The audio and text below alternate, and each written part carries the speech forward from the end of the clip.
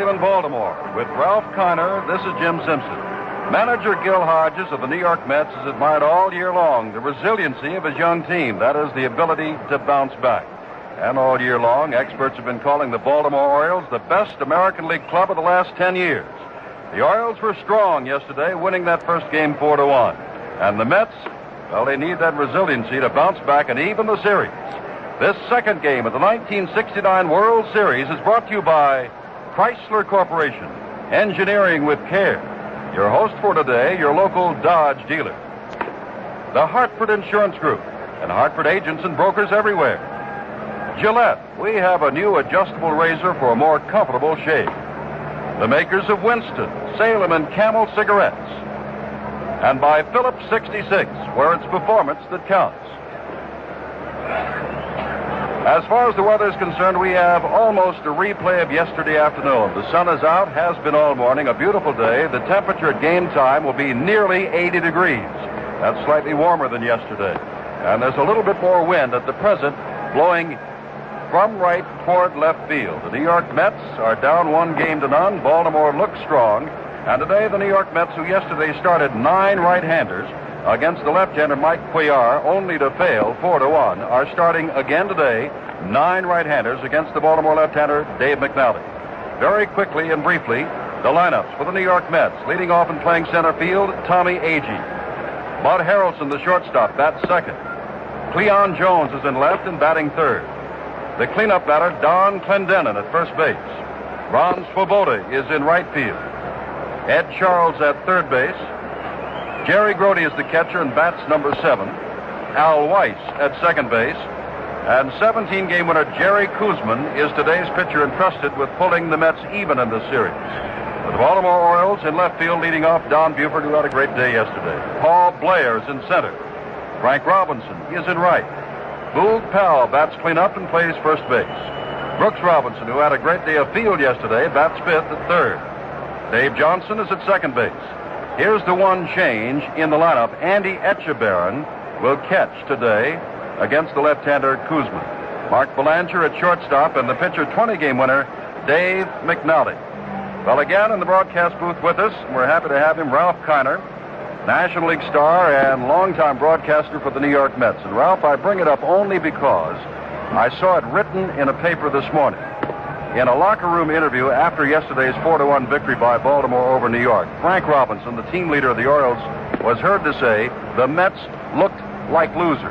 That is, in their dugout, there was no fire, no spirit. He said they looked like losers. Now, manager Gil Hodges, and you've been watching them for years now, has said that this is a young team that bounces back. Well, Jim, there's no doubt about the fact that the Mets were playing their first World Series game yesterday. There is no doubt about the fact you have to be nervous. I think the Mets in the pregame workouts yesterday were more serious than they had been any time during the season. The Mets certainly look upon the World Series as the ultimate of their overall operation. They were happy to win the Eastern Division of the National League, went on to top Atlanta 3 straight, and this, of course, is a very awesome event.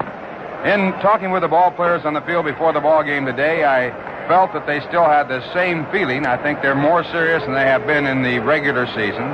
But at the same time, you need something to get you up. And the Mets are leaning right now very heavily on Jerry Koosman. Jerry has been the stopper for the Mets in their few losing streaks that they had during the season.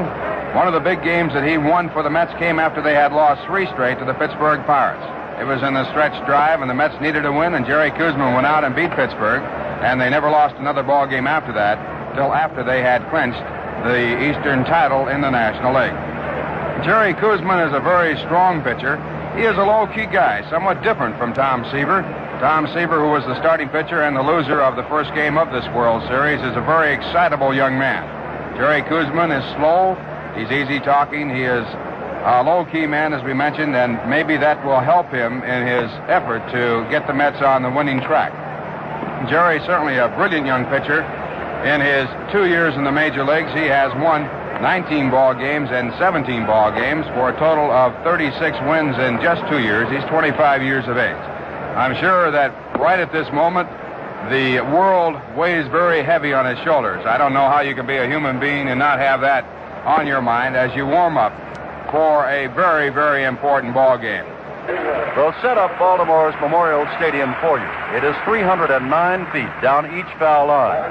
Then it falls away rather quickly with a high concrete barrier on each side before it comes to a half again as high, a 7-foot tarp and chain fence that extends from right field over to midway and left field. The power alleys go from 380 to 390, and straightaway center field is 410.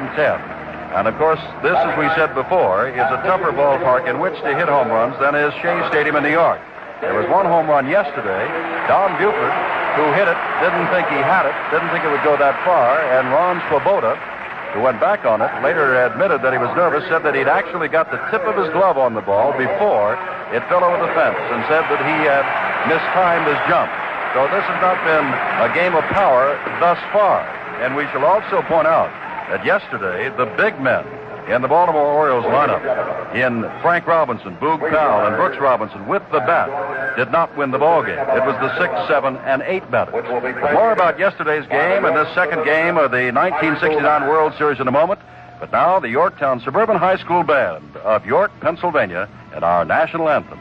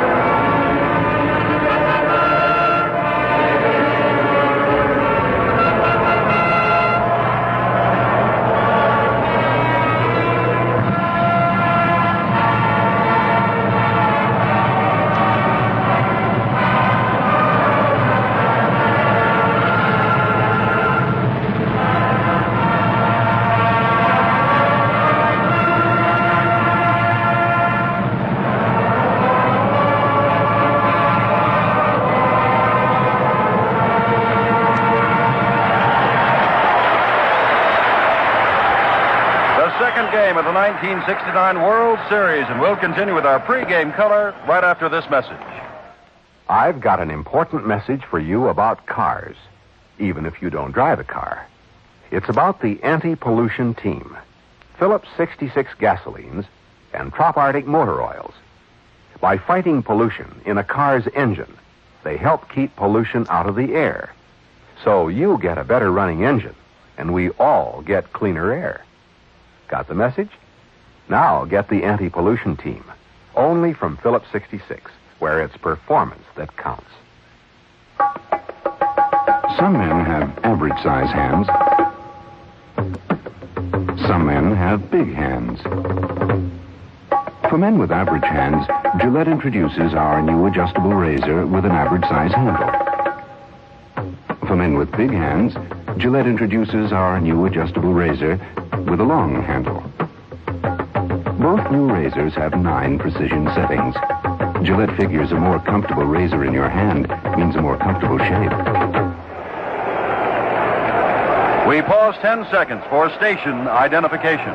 This 1969 World Series game is brought to you in part by Saratoga Vichy and Saratoga Ginger Ale. Sit back and relax with the Fizz Kids from Saratoga. From Baltimore's Memorial Stadium, this is Jim Simpson with Ralph Kiner. The second game of the 1969 World Series is about to take place. The New York Mets are down 1-0. The first pitch being thrown out today by the widow of Babe Ruth, Mrs. Babe Ruth. And we'd like also to say hello to our armed forces who are listening throughout the world and those of you who are listening in Central and South America. The umpires today from the National League, Frank Sikori is behind home plate. Larry Knapp of the American League is at first base. Shag Crawford of the National League is at second base. Lou DeMuro of the American League is at third base. Along the left field line as the Orioles take the field, Lee Wire of the National League. And along the right field line, the man who called balls and strikes in yesterday's opener, won by the Orioles 4-1 behind Mike Cuellar over Tom Seaver, is Hank Sword. And right now, Dave McNally, winner of 20, takes the mound for his warm-ups and for the play-by-play of this, the second game of the 1969 World Series. Again, the New York Mets broadcaster, Ralph Condon. Thank you, Jim Simpson. And once again, hi, everyone. And as we mentioned earlier, it's a beautiful day for baseball. And Dave McNally, 26 years of age with a record of 20-7, warming up on the mound for the Baltimore Orioles. He was in 41 games last year, 40 starts. He had 11 complete games. 4 of them have been recorded as shutouts. He worked 269 innings, struck out 166 batters, gave up 21 home runs, and comes into this ball game with an earned run average of 3.21 per 9-inning ball game. And the first batter for the Mets standing by, Tommy Agee.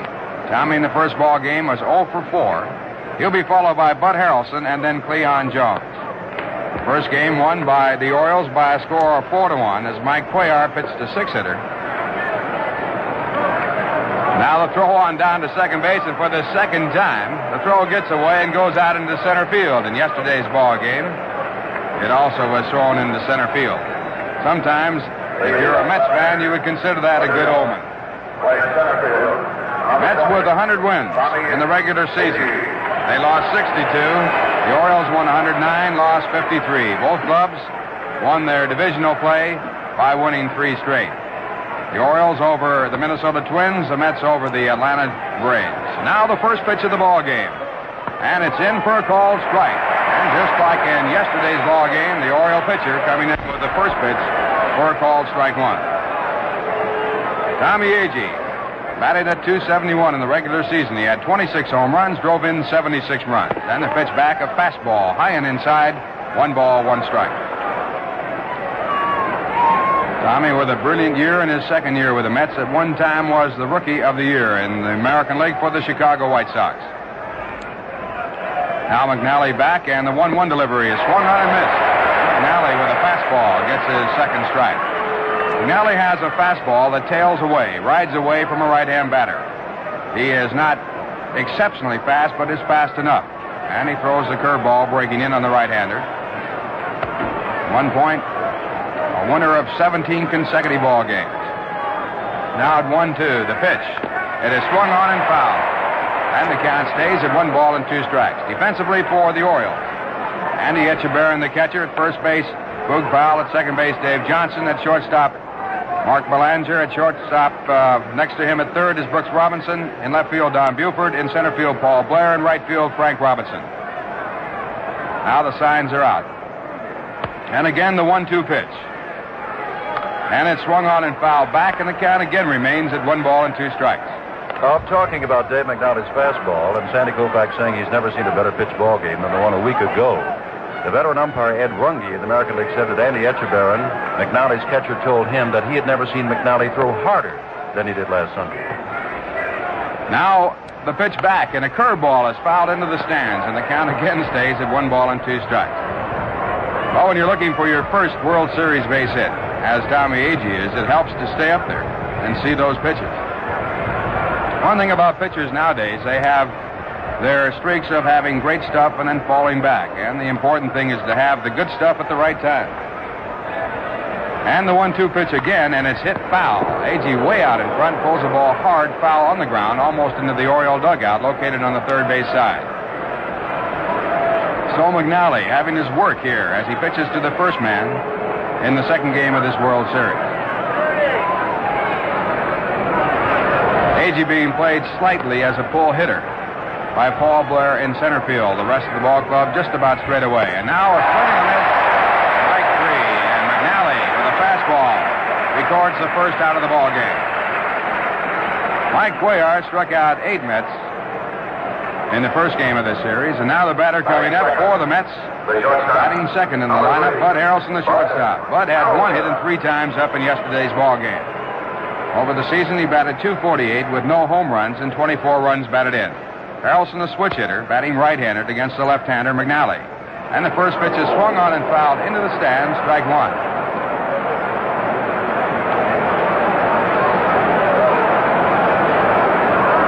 Like we have a capacity crowd here today. Yesterday, the attendance was under capacity for the first time in 25 years. Total attendance of 50,429. The 1-strike delivery. Ground ball chopped out toward the third base side of the mound. Grabbed by McNally. His throw to first base is taken with a fine play by Boog Powell for the out. Powell having to reach high in toward the runner to take the throw that was on the foul side of the bag. So 2 up and 2 away. And the Mets now with their top hitter coming up, Cleon Jones. Cleon batted .340 in the overall season, 3rd in the National League to Pete Rose and Roberto Clemente. He had 12 home runs and 75 runs batted in. In the first game of the series, he had 1 hit and 4 times up. He singled to center field his first time up. At left field, number 21, Cleon Jones. Cleon, a right-hand batter. A straightaway hitter from Mobile, Alabama. No score. 2 men out, top of the first. The ball game just underway under perfect conditions. And the first pitch to Jones. It is into the knees, a called strike. Cleon was out of action just about all of the last month of the season with a pulled muscle in the rib cage. When he had to leave the action, he was the leading batter in the National League. Now the 1-strike delivery by McNally, hit in the air in foul territory. The ball over by the Mets dugout and going out of play. So McNally now in front with a 2-strike count.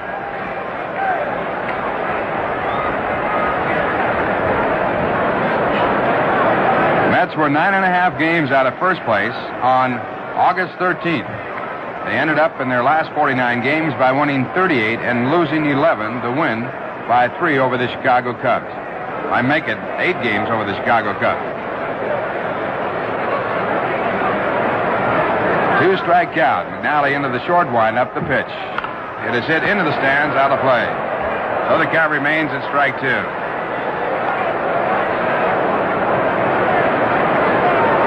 McNally missed a no-hitter back on May 15th against the Twins when he had Cesar Tovar spoil it with a 1-hit, 1-out single into the outfield in the 9th inning. The 2-strike delivery again, and it's inside. Jones started the swing, held up in time. His body went around, but the bat stayed back. And the curveball misses for a 1-2 count. From July 11th, 1968 to August 16th, 1969, McNally won 31 games and lost only 4. So a very formidable opponent on the mound. A little pop-up in foul territory, a chance for Boog Powell. He goes over near the stands and makes the catch. So McNally goes through the first half inning, 1-2-3, and the score, the Mets nothing, the Orioles coming up. Let's do Yankee Doodle. Yankee Doodle, 1, 2, down.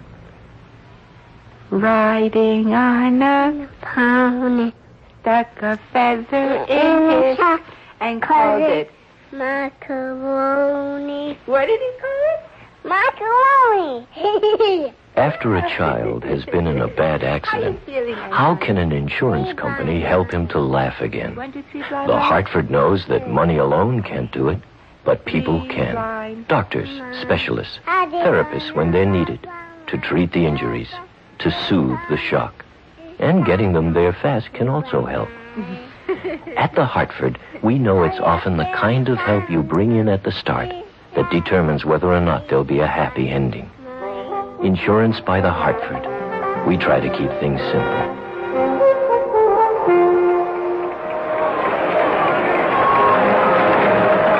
Along with Ralph Kiner, this is Jim Simpson back in Baltimore as we move to the last of the first inning. Again, setting up Baltimore's Memorial Stadium for you before moving on to New York. 309 feet down each foul line. power alleys between 380 and 390 into dead center field, 410 feet. Sunny weather, temperature near 80 degrees. The Mets are in the field with Don Clendenin at first base, Al Weiss at second, Bud Harrelson at short, Ed Charles at third. In left field, Cleon Jones, and center Tommy Agee. In right, Ron Swoboda, Jerry Grody the catcher, and Jerry Kuzman, the 17-game winner, who won 19 a year ago in his rookie season, is the pitcher. And Ralph Jerry, on a brand new mound here in Baltimore, had to do considerable gardening before he even started his first warm-up. Jerry Kuzman had the shovels out, trying to make the holes exactly where he'd like to have them. Jerry is a very strong pitcher. He has a tremendous knee bend, and in pitching, he drags that left knee on the ground. He gets down that low, and that's where his great momentum comes from the great follow-through that he has. Jerry in the season won 17. He lost 9. He won 8 of his last 9 games, his last 5 straight. He was in 32 ball games as a starting pitcher. He had 16 complete games. He worked 241 innings, striking out 180 batters, with 6 shutouts, and he had an earned run average of 2.28 throughout the season. He allowed 14 home runs, which is a very low amount for a pitcher with that many starts. Now the first batter for the Orioles stepping up, Don Buford. Don batting right-handed. He had 2 hits and 4 times up in the first ball game and a 291 average for the year. In the first pitch of the game, a hard fastball in for a called strike. So Kuzman starts off with a blazing fastball. Buford hit the second pitch of the ball game, left-handed, off Tom Seaver out of the ballpark in yesterday's ball game. Now a slow curve back low, and the count 1 ball and 1 strike. Kuzman changes speeds off his curveball, seldom off his fastball. And now the left-hander back, the 1-1 delivery, and a curveball for a ball. And Jerry Grody, the catcher, thought the pitch was in for a called strike, but lost the decision to Frank Sikoria, a National League umpire. Alternate umpires, 6 being used here today. Now the 2-1 delivery. Fastball, again a hard one. It popped the glove, and it's in for a called strike, 2-2. Kuzman appears to be about as fast as he has ever been during the season. Jerry has won 36 ball games, lost 23 in his lifetime, 2 years in the major leagues. He is 25 years of age. The 2-2 pitch. Swung on and missed, strike 3, and Kuzman strikes out Don Buford. 1 away in the bottom of the first, no score, and the batter coming up is Paul Blair. They're both fast, Ralph. Kuzman simply threw the ball right past Buford. Well, it's interesting to watch a pitcher you have not seen all year, which is the case with me, with Dave McNally, and I suppose you haven't seen Jerry Kuzman, have you, Jim? I saw him one night when, of all things, he got a base hit to drive in the only run of the game and won a shutout over the Pirates, 1-0. That's right, and Jerry is not known for his hitting. Now the batter, Paul Blair, in. He was 0 for 3 in the first game, a .284 season. He had 26 home runs, drove in 76 runs, a former Met, and a little pop-up in the shallow left field. Leon Jones drifting back and now moving in, then he makes the catch. Blair flying out the left field on a change of pace. So 2 up and 2 away. And now the big man for the Orioles, Frank Robinson, stepping in. Frank was 0 for 4 yesterday. He batted .308 in the season with 32 home runs, 100 runs batted in. Robinson, the only man in the history of baseball to be the most valuable player in both leagues, Cincinnati and with Baltimore. And the curveball, low for a ball. Robinson standing right on top of the plate, as he has done. He's been hit 160 times in his major league career. And the 1-0 pitch. Hit hard to right center field. A long one. It could be gone. It's going, and is taken by the wall by Ron Swoboda. And the side is retired. Long fly ball to the deepest part in right center. And a 1-2-3 inning. The score at the end of 1. The Mets nothing, the Orioles nothing.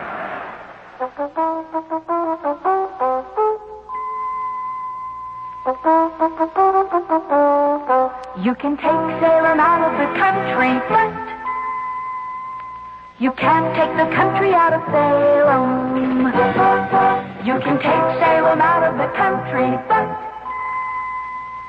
you can't take the country out of Salem.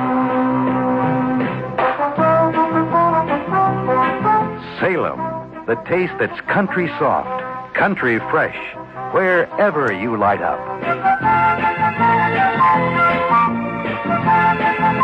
Salem gently air softens every puff. So take a puff. It is springtime. You can take Salem out of the country, but you can't take the country out of Salem. You can take Salem out of the country, but Jim Simpson back in Baltimore as we're now in the top of the second inning. Don Clendenin, Ron Swoboda, and Ed Charles, and the New York Mets, who are down 1-0 in this scoreless ball game, already have done something they did not manage to do yesterday, and that is to get past the first inning without injury. But we'll have to say that Ron Swoboda, who misjudged his leap against Buford's homer yesterday, made a great running catch of Frank Robinson's drive to deep right field today. And it's 0-0, top of the second. Ralph Kiner. All right, Jim Simpson, and it'll be Don Clendenin, who was 2 for 4 yesterday as the leadoff batter for the Mets. Dave McNally on the mound. He worked the first inning 1-2-3, and he starts off with a curve. It is swung on and missed, strike one. Clendenin batted .248 in the season. He had 16 home runs and 51 runs batted in. Now McNally with the next delivery, and it is hit foul into the stands, out of play. And a strike 2 count. The Orioles against left-handed pitchers were .667 in percentage with 36 wins and 18 losses. The Mets against lefties won 24 and lost 14 for a .632 average. So 2 left-handers going in this ball game, Jerry Kuzman and Dave McNally. And a fastball way outside, 1 ball and 2 strikes. And with the results there, both clubs have done well against left-hand pitching.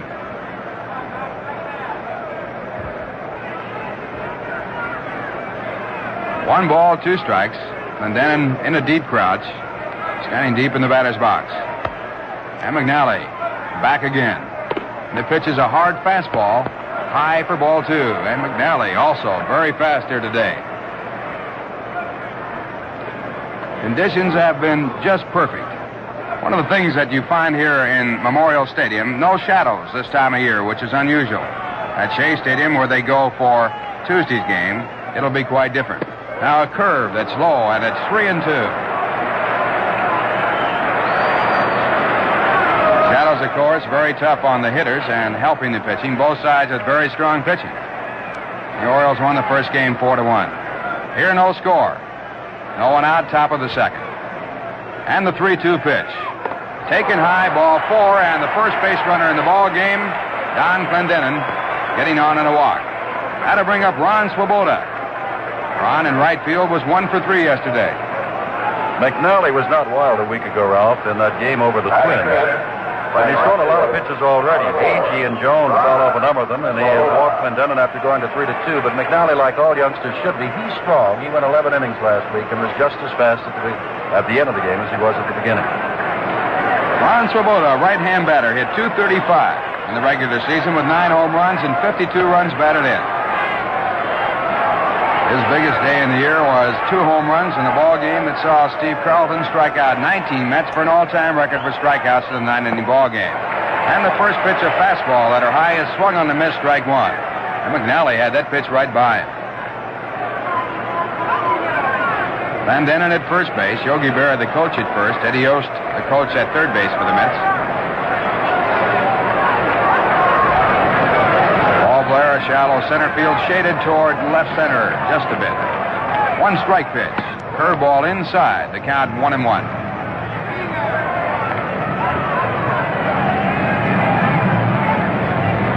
Breeze going in from right field. Not much of a factor in the game. 309 down each line, 410 in center, 380 in the alleys. And at 1-1. The pitch back to Swoboda. Curveball popped up in foul territory. Boog Powell has a chance for it. He makes the call and the catch. So Boog Powell handles his second foul pop-up. And on the play, Clendenin stays at first base. 1 away. Top of the second, no score. That brings up Ed Charles. Ed was 0 for 4 in yesterday's ball game. He batted .207 for the year with 3 home runs and 18 runs batted in. Number 5, Ed Charles. Ed, a right-hand batter. And Dave McNally checking at first and coming to the plate. And the pitch is inside over the corner, a called strike.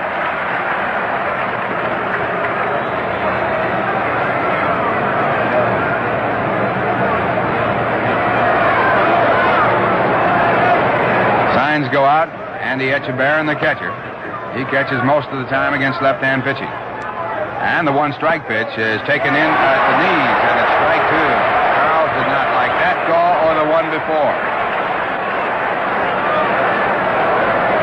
Charles is known as a glider by the Mets, and the saying goes, don't throw the glider a slider.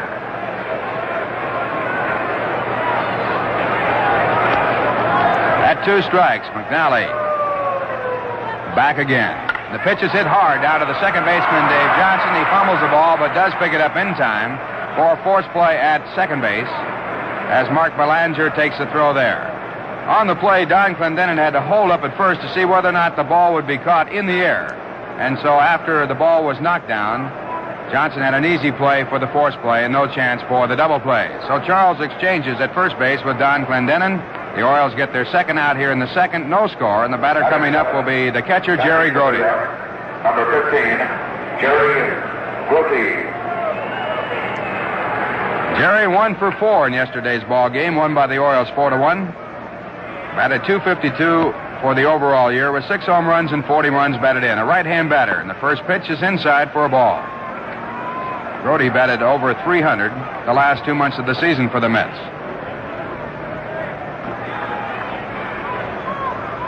Dave McNally, 20-7 for the year, 26 years of age. Charles edging away at first, and the fastball is right down the heart of the plate. All strike one. 2 hard-throwing left-handers in this very important second ball game. But what game isn't important in the World Series?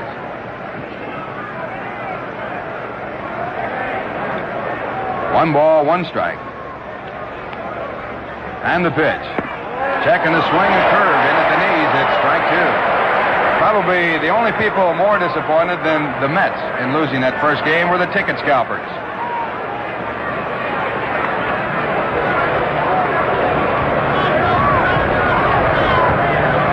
For Met fans, the reason now being that the series will have to go 5 games. In fact, they lost the first one. Here's the pitch back, and a curve is in the dirt. He gets away from Etchebarren, and he can't find it.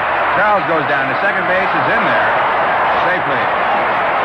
Ball did not roll far, and Etchebarren just could not find it.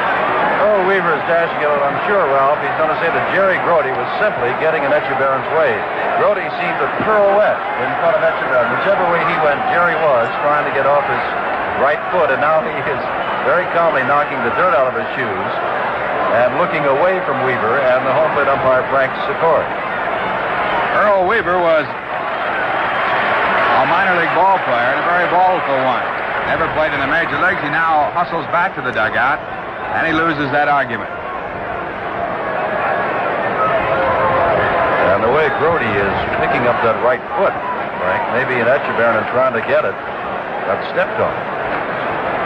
He is stepping out of the box, and it's the right foot that is injured. He is still gingerly towing it into the ground and is now ready again. Until further word, we'll have to score that ourselves as a wild pitch. The ball was in the dirt. Check it out with the official scores.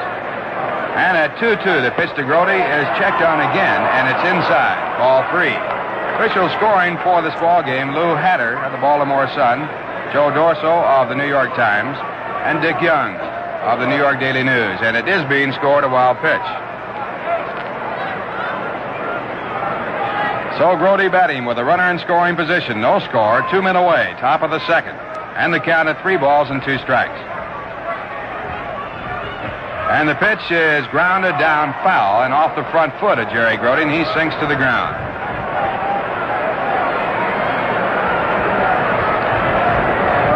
Jerry Grote is known by the Mets as the best actor on the team, and they kid him all the time about when television is on that he'll put on a pretty good performance. Well, it's got the other foot. Etchebarren, I believe, stepped on his right, and this one was fouled off his left. Count remains at 3-2, and Jerry with 2 sore feet. On deck batter, Zal Weiss.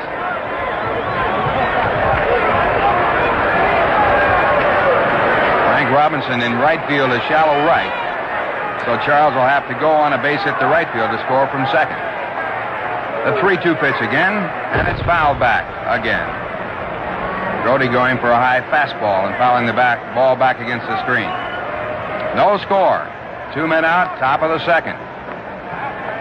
Neither side with a base hit. The Mets with a first base runner on a walk to Don Clendenin.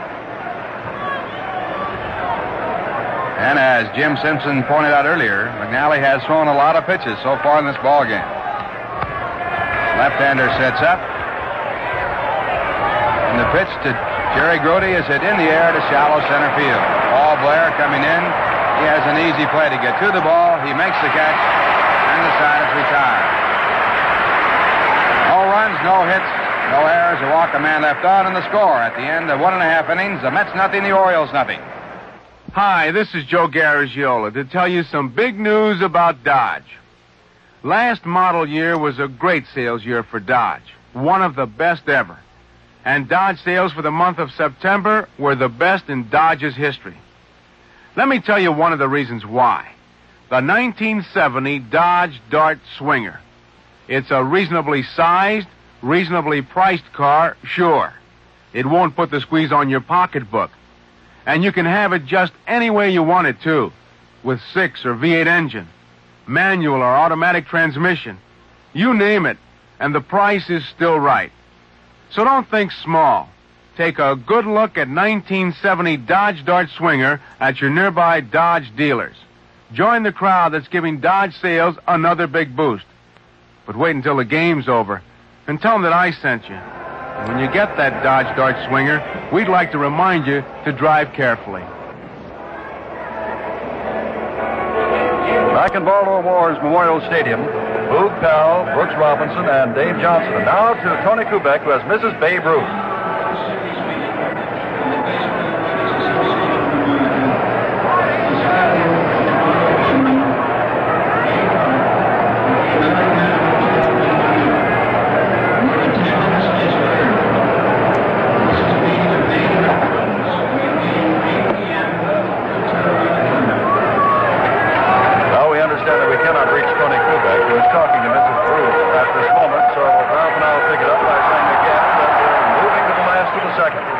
Ball game, and here comes Big Boog Powell. Number 26, Boog Powell, 1 for 4 in yesterday's ball game, batting .304 for the year with 37 home runs, 121 runs batted in.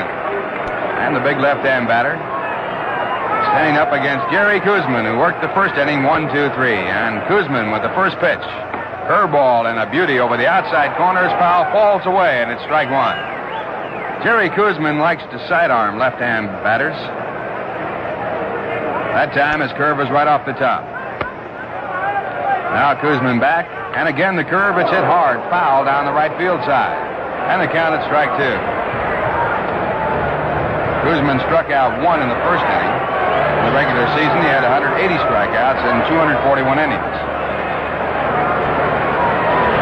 Powell hit 12 of his 37 home runs off left-hand pitching in the regular season. Now Kuzman into the windup, and a sidearm fastball that is high and away as Powell backs away. The count 1-2. Both these pitchers here today are fast. Kuzman won 17, lost 9 in the regular season. And at 1-2. He goes sidearm again and misses outside and high with a fastball. 2 balls, 2 strikes. Powell had an inside-the-park home run against Seattle in the regular season.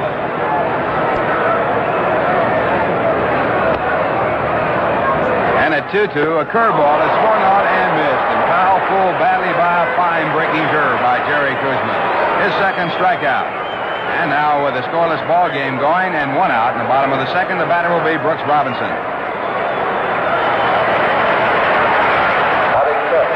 Plays third base, number 5. A great favorite in Baltimore. Should be.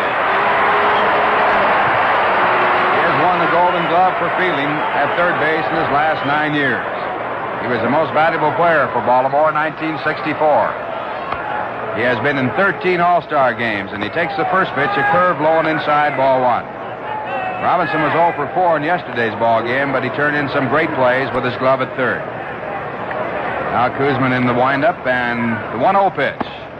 It is inside, ball 2. Jerry missing with a fastball, and the count 2 balls, no strikes.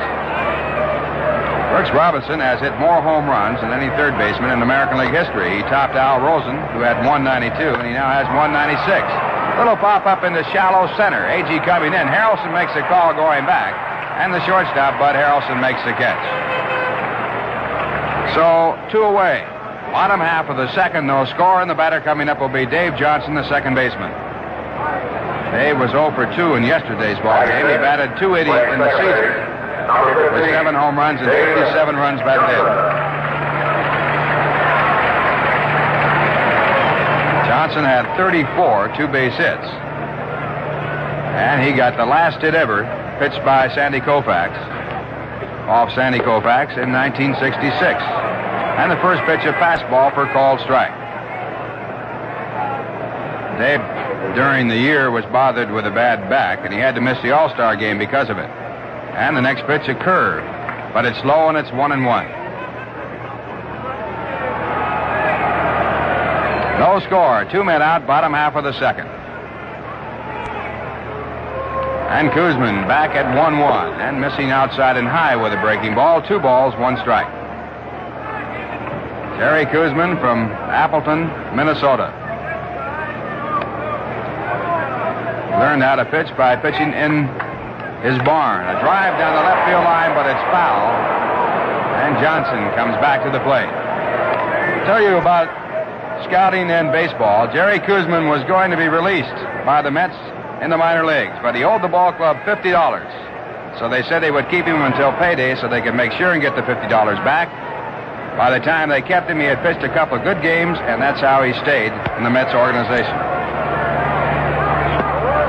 And the next pitch is low, and it's ball 3. 3 balls and 2 strikes. There are many stories like that about ball players. Only point out the fact that you should not give up. Now the 3-2 delivery. Fastball fouled back into the stands. And the count remains at 3 balls and 2 strikes. No score, 2 men out, bottom half of the second. The tone of this ball game is a lot quieter than the game yesterday. The Braves exploded early in the ball game. I should say the Orioles exploded early in the ball game to take a good lead. Now pitch inside, it's ball 4, and the first base runner for the Orioles. That'll bring up the catcher, Andy Echeverria. Andy, a .249 batter in the season with 3 home runs and 26 runs batted in. Right-hand batter. Twice made the All-Star team in the American League. Does the catching against left-hand pitching. Dave Johnson at first. 2 men out, bottom half of the second, no score, and the first pitch is drilled to center field, but Agee is there. The glasses go down, he turns, makes the catch, the side retired.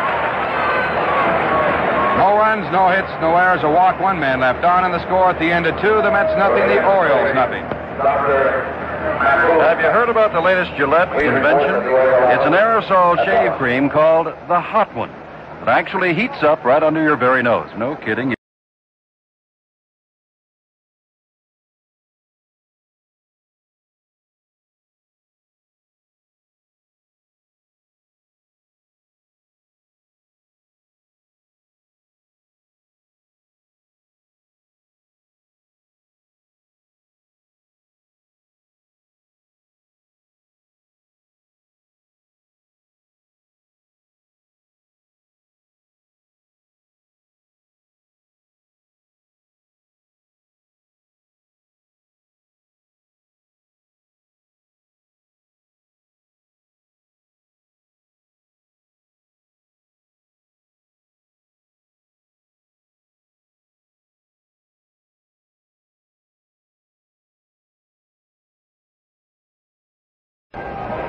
We pause 30 seconds for station identification. WGY, Schenectady. The difference between the right word and the wrong word, it's been said, is like the difference between lightning and lightning bug. Which brings to mind the difference between Saratoga Vichy and its drab alternative, tap water. It's a choice between a unique, fascinating mixer or the same lackluster liquid with which one washes automobiles. And oneself. Saratoga Vichy in that green bottle with the vivid yellow label. We're going to the top of the third. The first pitch to Al Weiss is in there for a called strike. On the mound is Dave McNally. This is Ralph Kiner, along with Jim Simpson from Memorial Stadium in Baltimore. A scoreless ball game. A pitching duel between McNally and Jerry Kuzman. And the next delivery, a called strike two. Al was 0 for 1 with a run batted in yesterday's ball game. He had a sacrifice fly to drive in the only Mets run. They lost 4-1. Al fastball outside. It's 1-2. Al batted .215 in the regular season. He had 2 home runs and 23 runs batted in. Al, at one time, a switch hitter, going all the way from the right-hand side this year. And McNally, a left-hander, back, and the pitch is checked on and in time. And the count at 2-2. And the big crowd here thinking that Weiss had swung. The on-deck batter for the Mets is Jerry Kuzman. He'll be followed by Tommy Agee as we run here in the third. Either side with a base hit, a great pitching duel going between two hard-throwing left-handers. 2-2 pitch drilled to center field, a base hit, the first of the ball game. Weiss makes the turn at first base and holds there as Paul Blair comes up with the ball. Well, Jerry Kuzman, the next batter, is known for the fact that he is not a good hitter. He has a lifetime average of .062. He has had 1 home run. It came off Bill Hands of the Cubs. Now he'll be coming up in that bunting situation. He'll be trying to sacrifice. Jerry did win 1 ball game, 1-0, with a run batted in. Well, when you told me he was such a bad hitter, Ralph, I checked it up. Not only .062, more impressive, 11 hits and 177 lifetimes at bat. Put him in with Dean Chance and Hank Aguirre. First pitch is in for called strike, and Kuzman was in bunting position, but he took the pitch. Jerry once said this year that he was 0 for 3 months.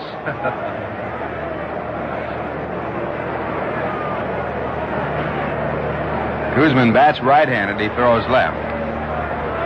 And the 1 strike pitch is bunted foul. And it's strike 2. There have been some bad hitting pitchers in baseball. I think one of them would be Preacher Rowe, who used to pitch for the Pittsburgh Pirates. One time pitching for the Pirates when I was playing for them, Preacher was given the take sign on a 3-2 pitch.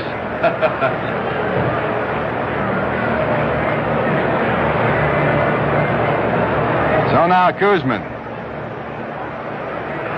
With a 2-strike count, Robinson, the third baseman, still looking for the bunt.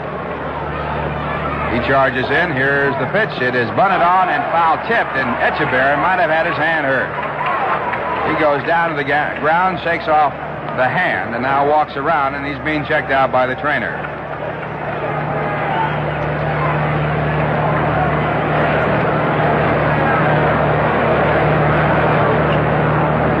On the foul bunt, the pitcher's automatically out. A strikeout recorded for Dave McNally. It's second in the ball game for Dave, and it brings up Tommy Agee.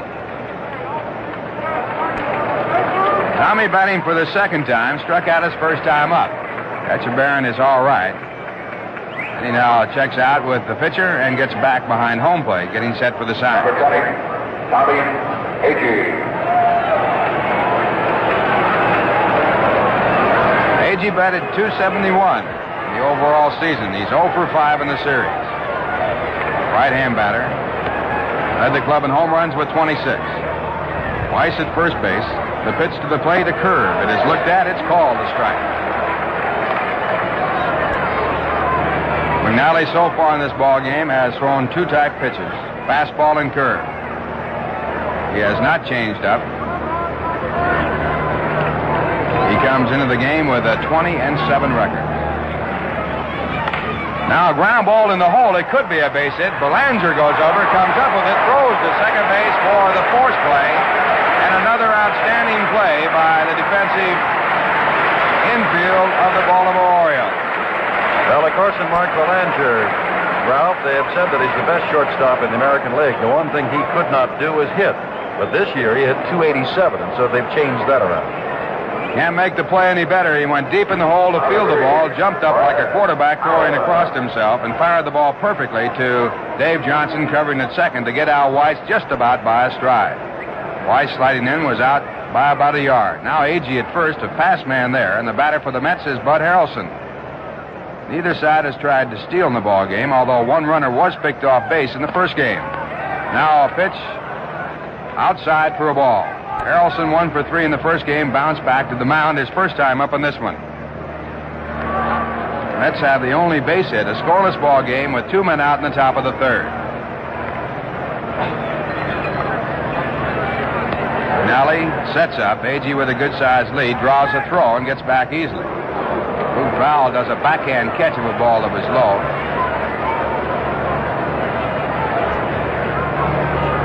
Agee in the regular season had 12 stolen bases in 20 attempts.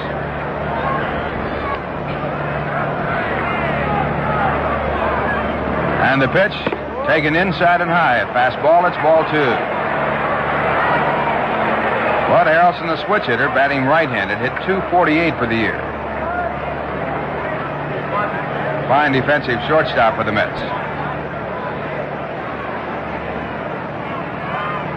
Count is right for a try to steal. Agee edges off. He does not go, and the pitch is taken inside and high. That's ball 3. McNally, evidently worrying about the runner at first base and not concentrating on the batter, has the ball run back to him by Andy Etchebarren, the catcher. 3 balls, no strikes, 2 men out. In the ball game, the Mets no runs, 1 hit, no errors, and the Orioles no runs, no hits, and no errors. 2 men away, top of the third.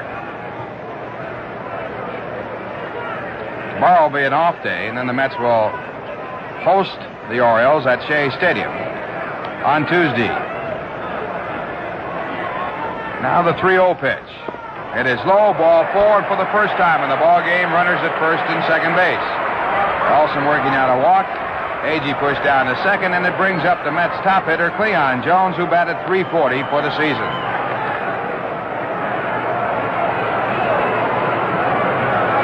That is the second walk given up by McNally. Number 21. The other going to Don Clendenin as he led off the second on a 3-2 pitch. Cleon is 1 for 5 in the series, 0 for 1 in this game. He was third in the National League in batting to Pete Rose and Roberto Clemente. He led the league most of the year. So the Mets have the situation set up for them and their top hitter. Leon in the batter's box. McNally now sets up. And the first pitch. Inside and low, it's ball 1. Jones had to dance away from the low breaking curve.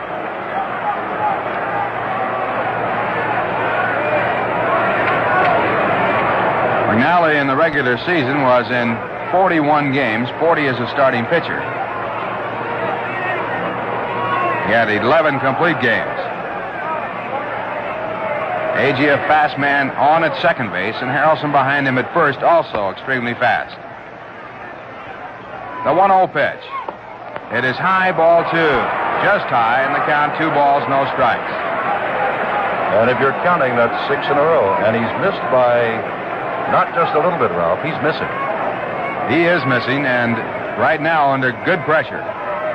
Behind to Cleon Jones. No action in the bullpen yet for the Orioles. McNally sets, checks at second, comes to the plate. And the ball is swung on and missed. Jones going for a high outside fastball with a big swing. So the count now 2-1 as McNally comes back. Jones likes the ball up and out, and he has big power to right center field. The Orioles playing straight away, they are not deep. Jones mainly is a line drive hitter. Bounces a lot of balls from the infield. Now at 2-1, the pitch by McNally is inside and ball 3, and again he misses by a big margin. So the count in favor of Cleon Jones, the on-deck batter for the Mets, Don Clendenin.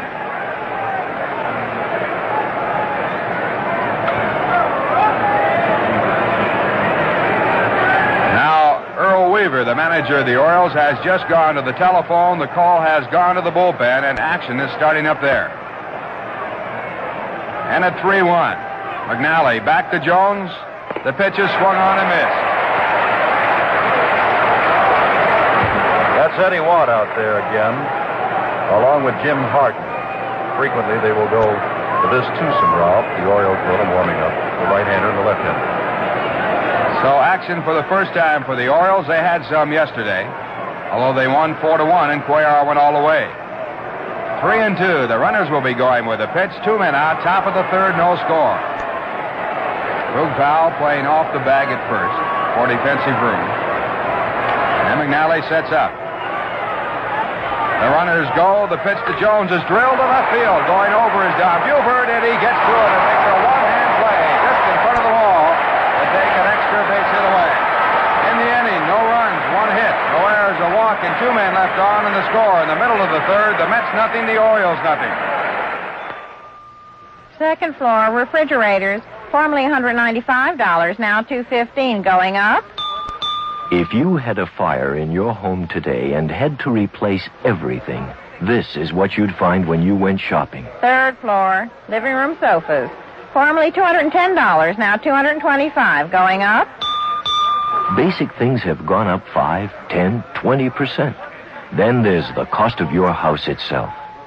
This is why the Hartford invented Inflation Guard, the first homeowner's insurance policy that protects you against inflation automatically. To keep up with rising replacement costs, the Hartford boosts the value of your policy every 3 months. Sixth floor, rugs, carpet. New Inflation Guard. The way prices are always going up, can you afford to be without it? Insurance by the Hartford. We try to keep things simple. Jim Simpson with Ralph Connor back in Baltimore on an afternoon that is just made for baseball, and this is baseball's biggest attraction, the 1969 World Series. And Dave McNally, the Orioles were in trouble, but Don Buford's fine running catch of Leon Jones' hard shot ended the third, and now the Orioles come up in the scoreless ball game to the bottom of their batting order. Ralph?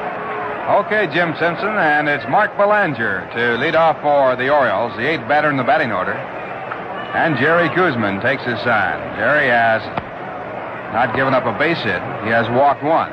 And the first pitch to the right-hand batter hit out to center field. A long fly ball. Agee started in, goes back, has room, makes the turn and catch. So Belanger becomes the first out in the bottom half of the third. And it brings up Dave McNally, the pitcher. The last 2 Orioles, Ralph, have hit the first pitch, and both have lined deep to Agee in center. Dave McNally getting the hand as he comes up. He has a lifetime average of 122. He's hit 4 home runs, one of them this year. And like Jerry Kuzman, he bats from the right-hand side. He's a left-hand pitcher. Kuz checks out the sign. Goes into the short windup. And his first pitch is inside for a ball. Kuzman has struck out 2. Got Don Buford to start the ball game, and then got Boog Powell in the second. Fastball back in for a called strike. It's 1-1. No score. 1 away, bottom half of the third.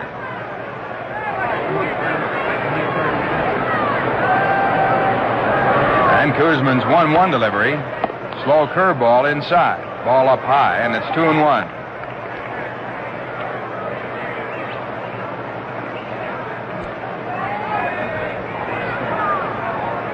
Signs go out. Jerry Grody catching for the Mets. And the 2-1 pitch. Fastball over the inside corner. Called strike 2. McNally was moving away from the plate and didn't like the call.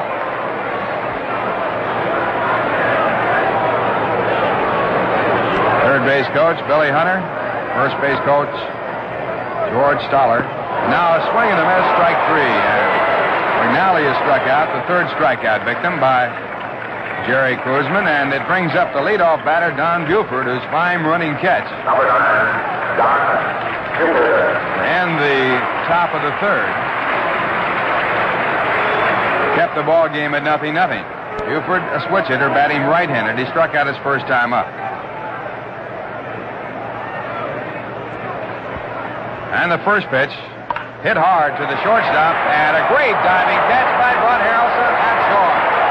Bud Harrelson making a spectacular play to end the inning. A 1-2-3 inning, and the score at the end of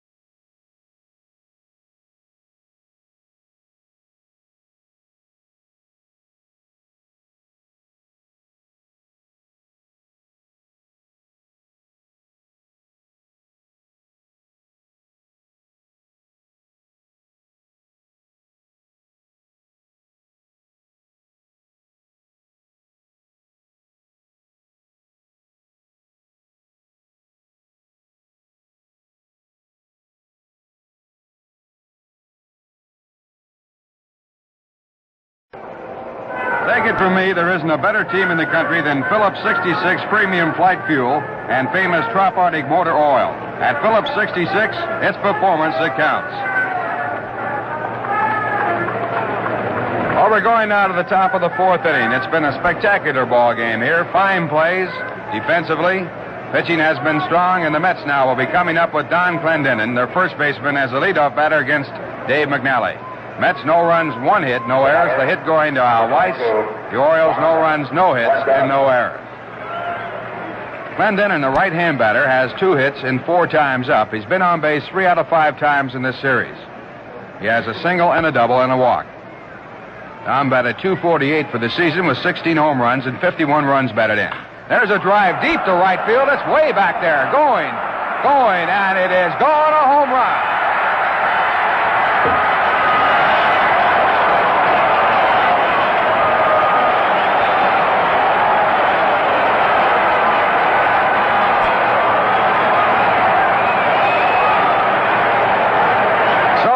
Mets, for the first time in their history, are leading in the ball game in a World Series on the home run by Don Clendenin.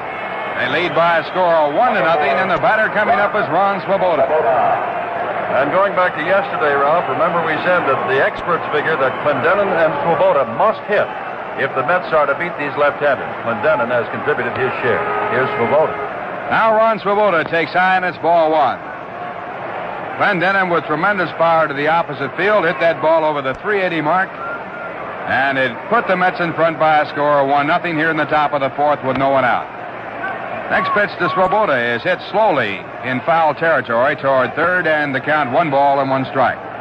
Ron has had 1 hit in 4 times up. Batted .235 for the year. He comes from Baltimore, and the Mets signed him under the nose of the Baltimore scouts. 1 ball, 1 strikeout. Dave McNally checking out the signs. Now into the windup. And the pitch. It is a fastball taken over the inside corner about letter high. It's 1-2. That drive by Don Clendenin had to fight the breeze that's blowing in from right field. Not a whole lot of breeze, but enough to take some of the sting out of a drive to right. Curveball outside. It's 2-2. And McNally having some trouble with his control. McNally, on that home run, had a 14-inning scoreless streak snapped. And he had a 12-inning World Series scoreless streak broken on Clendenin's home run. The 2-2 pitch. It is swung on and fouled back, and the count remains at 2 balls and 2 strikes. Ron Swoboda, the batter for the Mets, as the Mets lead 1-0 with no one out in the top of the fourth. Sometimes when you get out like that, you lose the nervousness that has to prevail as you play a World Series. Next pitch is swung on and missed to McNally. Strikes out Ron Swoboda. 3rd strikeout for the left-hander, and his first out here in the 4th. It brings up Ed Charles. Ed is 0 for 1 in this ball game and 0 for 5 in the series. Ed Charles. Charles, a right-hand batter, hit into a force play his first time up.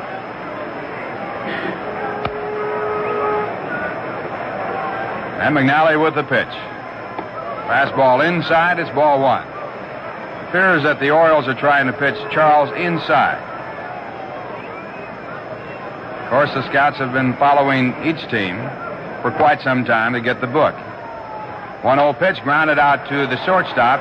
Belanger, he stays back, has it, fires to first base for the second out of the inning.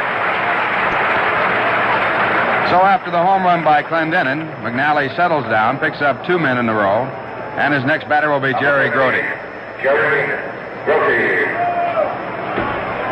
Grote worked the count to 3-2 his first time up and then flied out to center field. At that time, the Mets had a runner at second base. It was a final out of the second inning. Jerry 1 for 5 in the game, a right-hand batter. .252 hitter in the year. And a curve is in for a called strike. Ralph, if you're looking for statistics, the first time in World Series history the Baltimore Orioles have ever trailed a team. Pretty impressive records.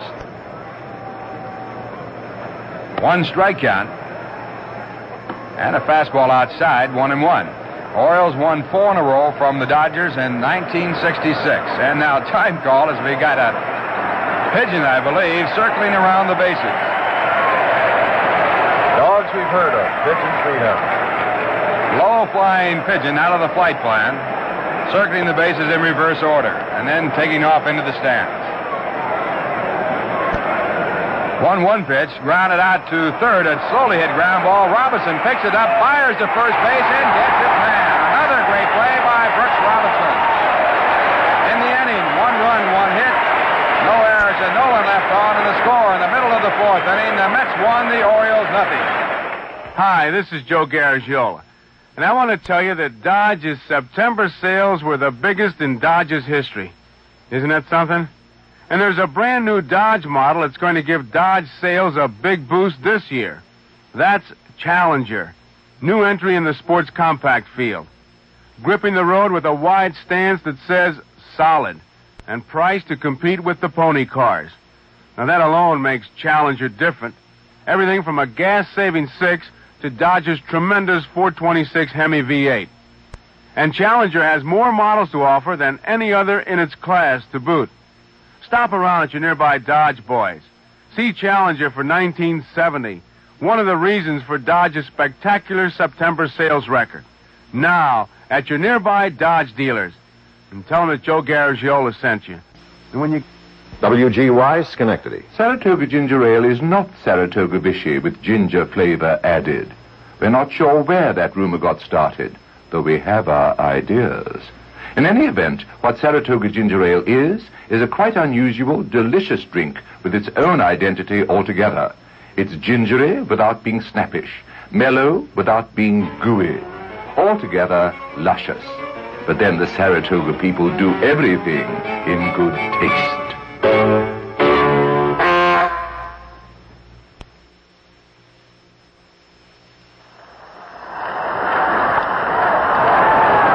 This should be played by Harrelson or Weiss.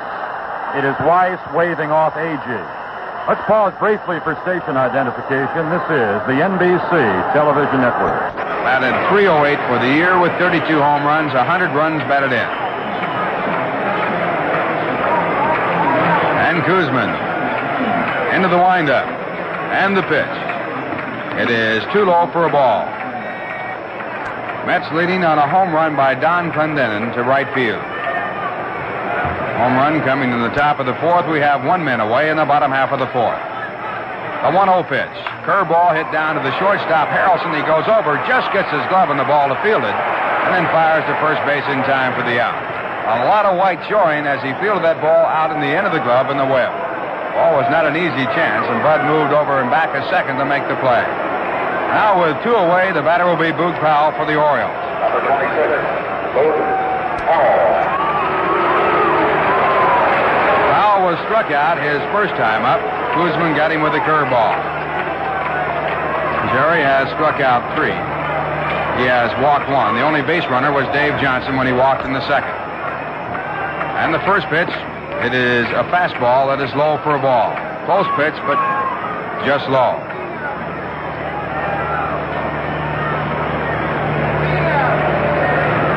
Powell, a big, strong left-hand batter, batted .304 for the year with 37 home runs. And the pitch back is hit hard to the second baseman, Weiss. He takes it back in the outfield grass and throws to first base for the out.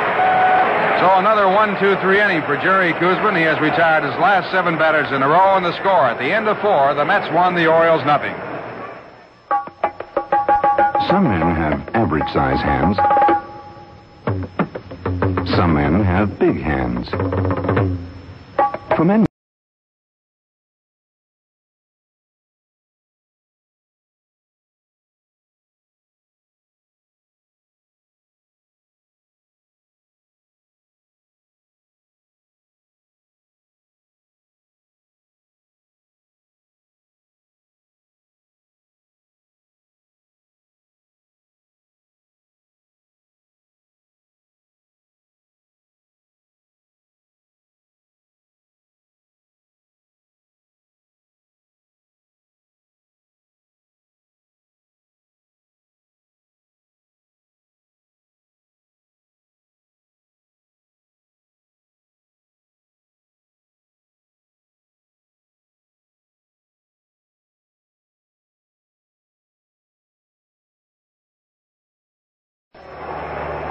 Well, let's go to Tony Kubek. The batter, number 3. Tomorrow is referring to World Series about all sports of the year. You know, you're going to have a chance tomorrow to show some people all over the country a special. Mitzi Gaynor special. Is it a good show? Oh, well, we think it's a good show. You're being too modest. I hope everybody enjoys it. It's on Who's going to be on the show with you? Ross Martin is on the show with me, and he's one of the co-stars of the Wild Wild West show, and he's a brilliant man. I couldn't be more excited about him, and he does a wonderful, wonderful job on the show. Mitzi Gaynor. Breaking away from Mitzi Gaynor and Tony Kubek, back here to live action. We're in the top of the 5th. The batter's Al Weiss. The count at strike 2. Al had the first hit of the ball game when he singled into center field, and now he fouls a fastball back, and the count remains at strike 2. On the mound is Dave McNally. He has given up 1 run, allowed 2 hits. Al singled to center field, but was forced at second base. Now with a 2-strike count. He'll be followed by Jerry Kuzman and then Tommy Agee. And now the left-hander's curveball is in for a call, strike 3. So the 4th strikeout for Dave McNally. Weiss sent away, and it brings up Jerry Kuzman. Jerry struck out his first time up. He was trying to bunt. And Kuzman gets a fine hand as he comes to the plate for his fine pitching. He has not given up a base hit.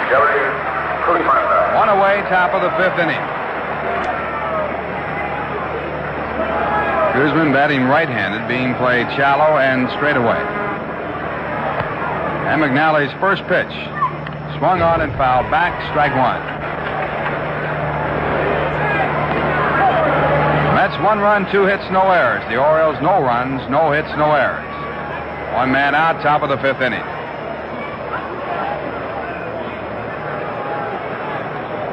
McNally taking the signs. And now back to Kuzman. And the pitch is a curveball. Jerry starts to swing, then holds up and almost gets hit by a curveball inside. 1 ball, 1 strike. Field dimensions here, 309 down the right field and left field lines, 410 in center, 380 in the alleys. This park has been shortened up by a temporary fence. One time a tremendous distance to center field. Now fastball at the knees, it's 1-2. Kuzman in the regular season won a ball game against Pittsburgh 1-0 and drove in the only run. In the second game of that doubleheader, the Mets won the game 1-0, and Don Cardwell, the pitcher, drove in the only run. Now a swing at a curveball, strike 3, and McNally has his 5th strikeout. That'll bring up Tommy Agee for the 3rd time. Tommy is 0 for 2 and 0 for 6 in the series. Batted .271 in the season. Right-hand batter with strong power. He led the club in home runs with 26.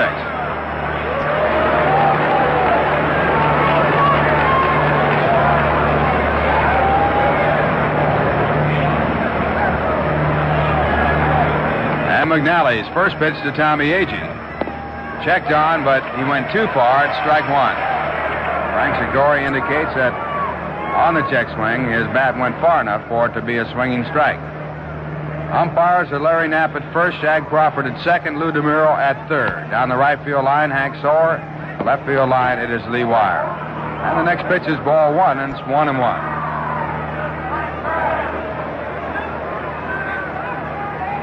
Yogi Berra, the coach at first base. And Eddie Yost, the coach at third. Next pitch is grounded foul. The count goes to 1-2. Paper report today had Eddie Yost as a possible manager of the Minnesota Twins. Eddie, for many years, was a standout third baseman for the Washington Senators, which became the Minnesota Twins in the expansion.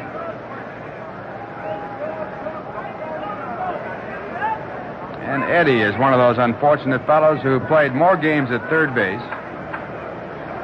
than anyone who never played in a World Series.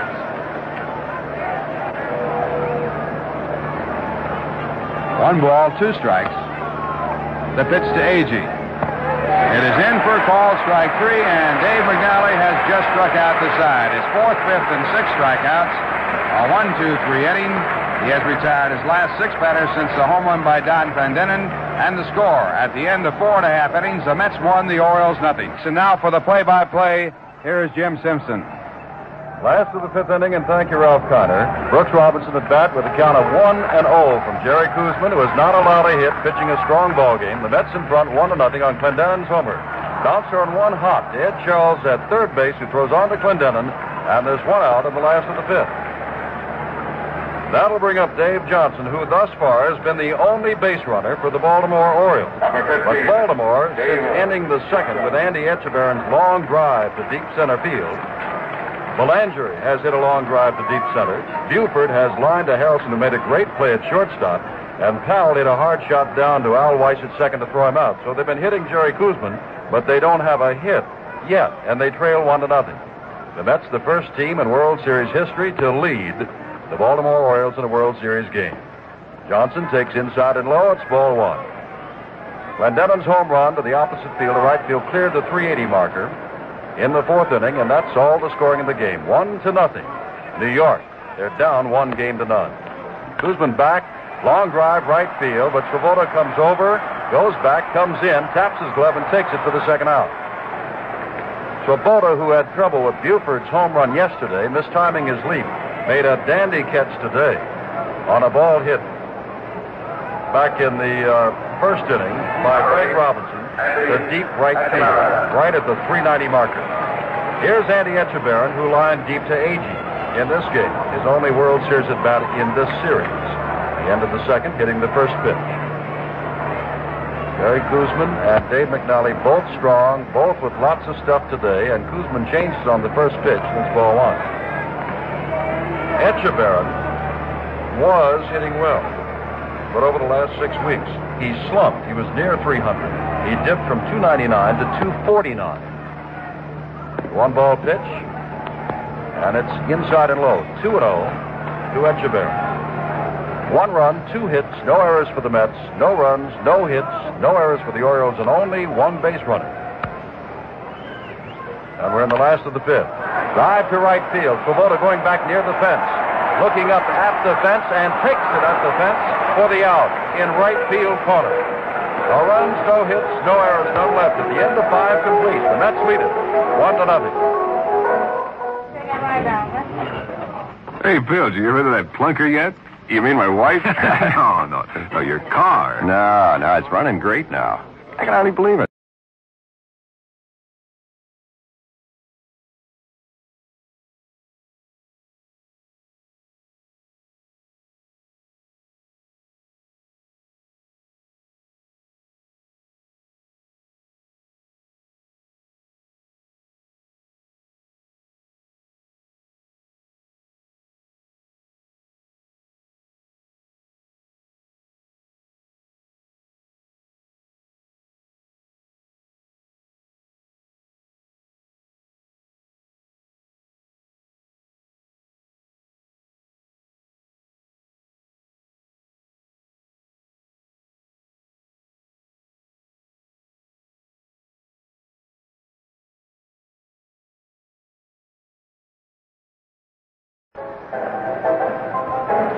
This is Ralph Kiner from Memorial Stadium in Baltimore. The Mets leading 1-0.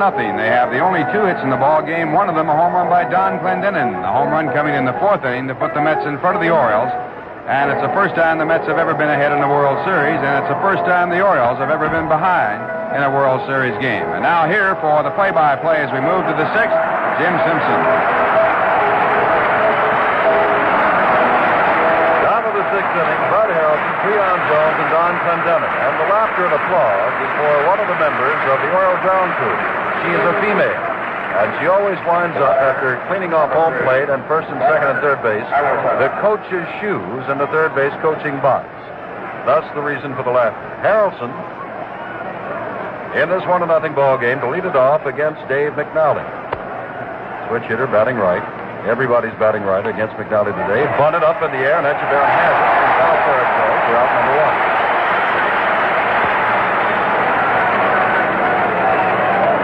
That'll bring up Cleon Jones, who fouled out in the first, and with men at first and second in a scoreless ball game in the third, hit a 3-2 pitch and lined it to left, and Don Buford, on his horse and racing to his right, stuck up the glove hand and made the catch to end that threat. But the next man up in the fourth inning was Clendenin, and he hit the home run.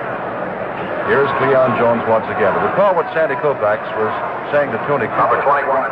It is Koufax's opinion, and that of another NBC broadcaster, Mickey Mantle, also, that Baltimore is the stronger ball club. And I don't think that's any surprise to anybody. But that if Koosman and McNally are good today, Koosman must be that much better, because Baltimore is a better ball club. Well, thus far today, leading 1-0, Koosman has been 1 run better. Matter of fact, he hasn't allowed a hit. Leon Jones, 340 on the year, 1 for 6 in World Series play, and takes outside from McNally, who is now standing in the shadows on the mound here at Baltimore's Memorial Stadium. Jones, the batter, is in the sunlight. Crowd is quiet. Baltimore trails by a run. McNally's right back throwing hard, but missing inside and low, and it's 2-0.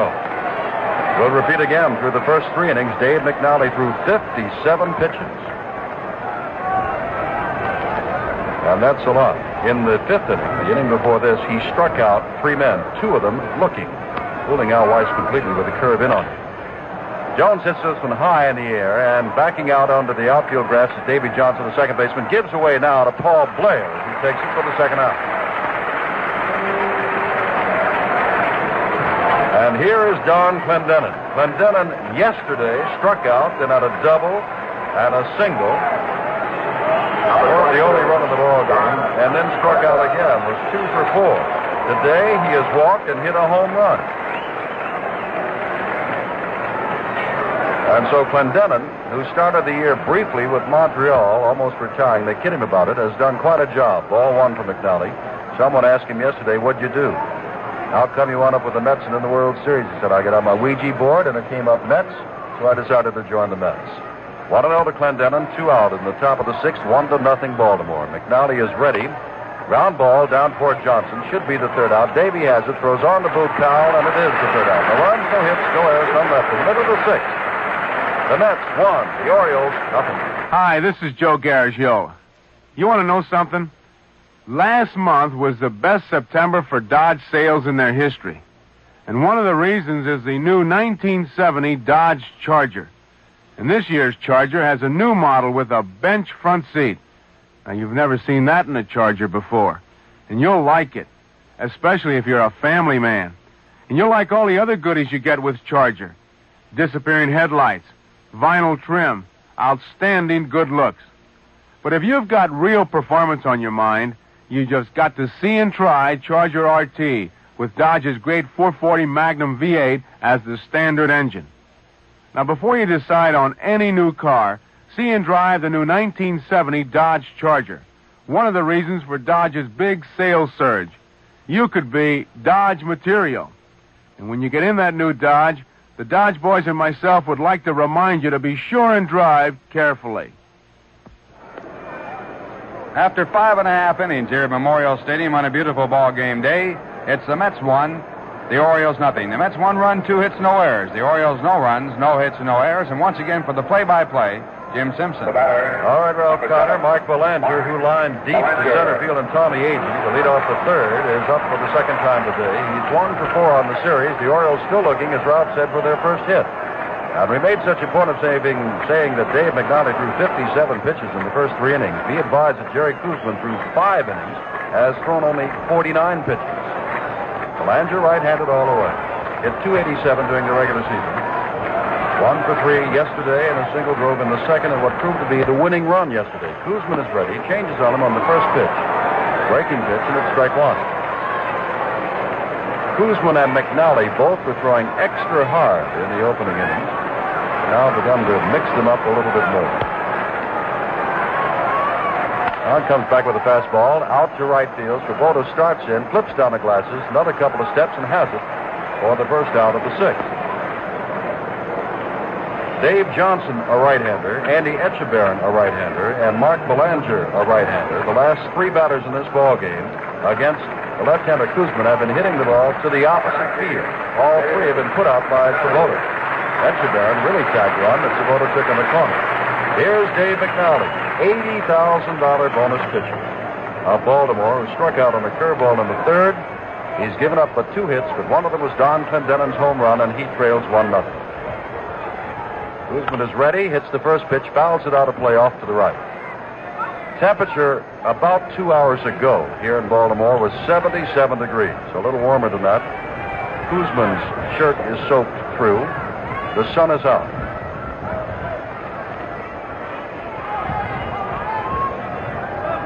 McNally waving his bat as Koosman stares in. Now has the sign and throws, and it's high and away. It's 1-1. Tim, when you talk about bonuses and $80,000, reminds me of a story that happened to Baltimore when they signed a pitcher for a large sum, and he quit playing. And when they asked him why he quit, he said he didn't like to pitch in front of big crowds. He'd have a tough time today. I'm sure this is capacity today of more than 52,000. Koosman is ready for the 1-1 pitch, and this is way high, and it's 2-1. And Ed Charles yells something in from third base, walks in toward the edge of the grass. Now turns away, yells something over his shoulder to Jerry Koosman, the young left-handed and starting pitcher. Baltimore leads 1-0. In this second game, New York leads 1-0. McNally swings and misses, and now it's 2-2. Koosman has walked one, the only base runner for Baltimore, through 5 1/3 innings. He struck out 3. McNally struck out 6, walked 2, given up 2 hits and the homer. Ground ball right back to Koosman, who's going to have a lot of time to throw McNally out, and throws him out for the second out of the Baltimore 6th. And here's Don Buford. Struck out on a fastball that Koosman simply threw by him in the first inning. And Harrelson robbed Buford, who's having a fine series, of a hit with a diving backhanded catch of a line drive in the third. Number 9, Don Buford. Buford is a man that when you talk about Baltimore, you're inclined to talk about Frank Robinson or Boog Powell or Brooks Robinson. But Buford hit the home run on the second pitch the Orioles saw yesterday afternoon. Got another double to drive in another run. Had 2 RBIs and made a great and sparkling catch today and has hit the ball hard. Tried to bunt his way on, misses for strike 1. Clendenin at first, Weiss at second, Harrelson at short, Ed Charles at third, Cleon Jones at left, Tommy Agee in center, Ron Swoboda in right, Jerry Grody's the catcher, and Koosman right now is working on a shutout with no hits. Ready for the 1-strike pitch to Buford, and it's outside and high. It's 1-1. On deck is Paul Blair, hitless in 5 attempts in this 1969 World Series. Koosman throws again, changes on him, ground ball charged by Harrelson, takes a big and bad hop and throws on to first. And now it's 6 innings without a hit for Baltimore. No runs, hits, errors, or anybody left. And at the end of 6, the Mets won, the Orioles nothing. My friends, other people say they created the new shaving cream Gillette Foamy with lemon.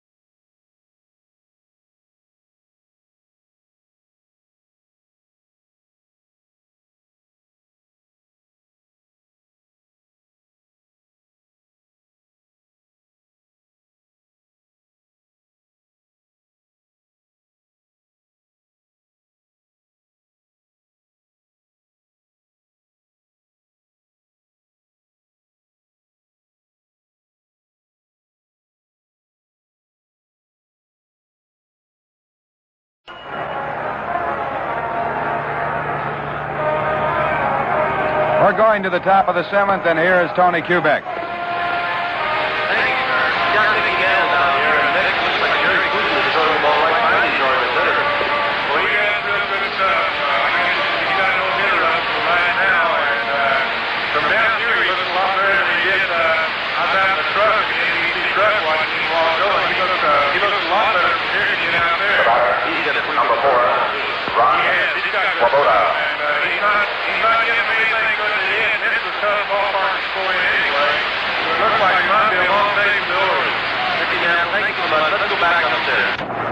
Tony Kubek and Mickey Mantle, and now here for the play-by-play, Jim Simpson.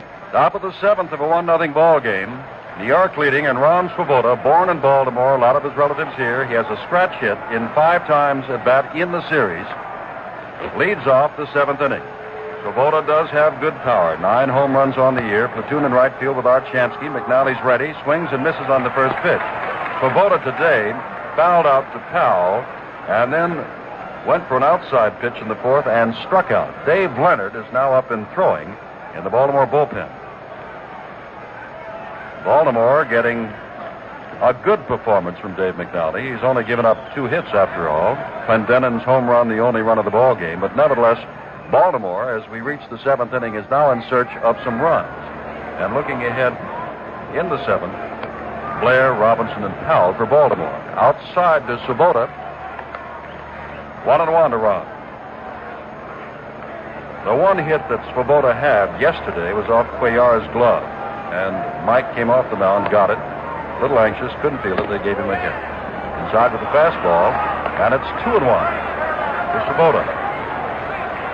On Tuesday in New York, the scheduled pitchers are Jim Palmer, who had the winningest percentage in the American League, 16-4, and Gary Gentry for New York. Outside this time to Swoboda, and McNally continues, Ralph, to throw a lot of pitches, 3-1.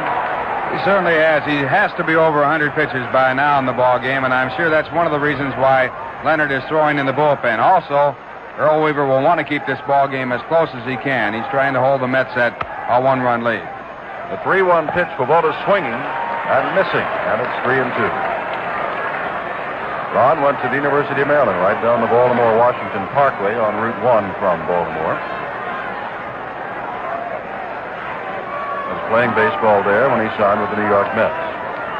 The 3-2 pitch from McNally hit to right field.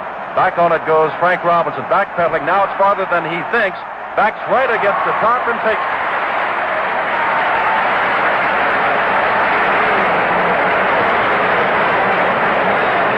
The wind has been shifting, and what wind there is, Ralph, looks to be blowing in. But Robinson actually started back, stopped, and started back again, and finally fell against the tarp, making the catch. Caught the ball right against the fence at just a shade to the foul side of the 380 mark in right field. 1 down in the 7th inning for the Mets, and here's Ed Charles, 0 for 6 on the series, and he takes low, ball 1 from Dave McNally. In this game, Charles has hit into a force play and grounded to short. The ball that he hit to Davy Johnson for the force play was a well-hit ball. Drive inside, Brooks Robinson's glove, down the left field line. Charles going around first. Buford goes into the corner, waits for it to come out, and chugging into second is Ed Charles with an extra base hit, a double. His first hit of the series.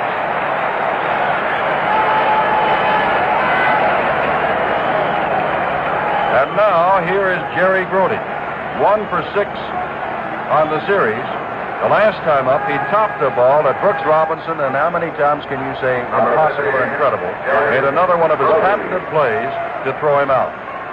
And now, with another run, potentially down at second base, the Mets are in business. They lead 1-0 in the 7th. Koosman is pitching a strong game for them. They'd like to win today. They have to win today, nearly, to bring this World Series even. Out in right field, the Mets fans are down, and they are chanting, "Let's go Mets." Grody swings and accidentally fouls the first pitch off. There has been 1 no-hitter in World Series history, and I can give you an easy little quiz who threw that one. And 4 one-hitters in World Series history. Remember Don Larson? They asked Casey Stengel, the manager of the Yankees that year when Don pitched that no-hitter, if that was the best game he ever pitched. Here's the 1-strike pitch to Grody. A little high, and it's 1-1. Charles down at second base with a double down the left field line, inside the glove of the diving Brooks Robinson. McNally has now given up 3 hits. Koosman, through 6 innings, has given up none.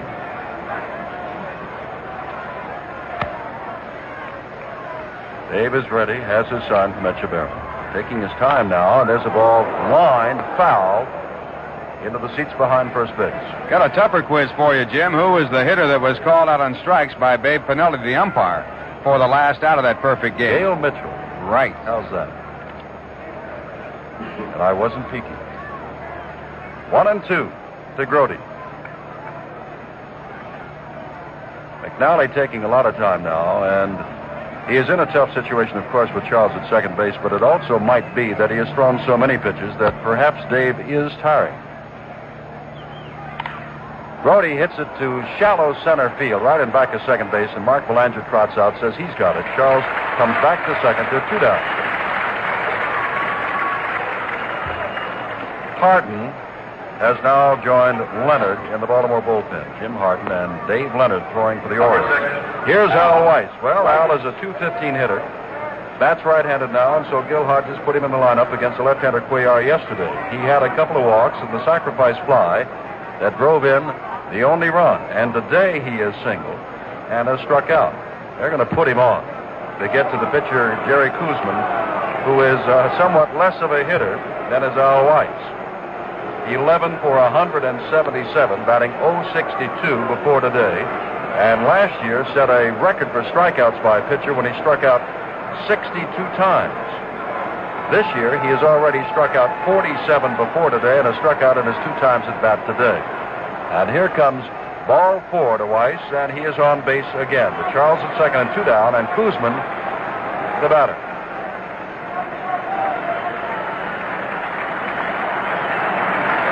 And listen to the hand for Jerry Koosman.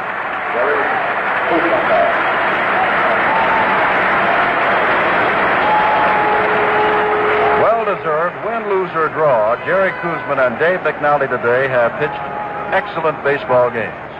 Been a total of 3 hits and 1 run in the game, and we're now with 2 out in the top of the 7th. McNally's ready to pitch to Koosman, who swings and drills the ball down for J.B. Johnson at second base, and he's got an easy play to first for the 3rd out. No runs, 1 hit, no errors, and 2 left. And in the middle of the 7th, the New York Mets continue to lead the Baltimore Orioles 1-0. Let's do Yankee Doodle. Yankee Doodle, 1, 2. Down. Riding on a pony, stuck a feather in his hat and called it macaroni. What did he call it? Macaroni. After a child has been in a bad accident, how can an insurance company help him to laugh again? The Hartford knows that money alone can't do it, but people can. Doctors, specialists, therapists when they're needed, to treat the injuries, to soothe the shock. And getting them there fast can also help. At the Hartford, we know it's often the kind of help you bring in at the start that determines whether or not there'll be a happy ending. Insurance by the Hartford. We try to keep things simple.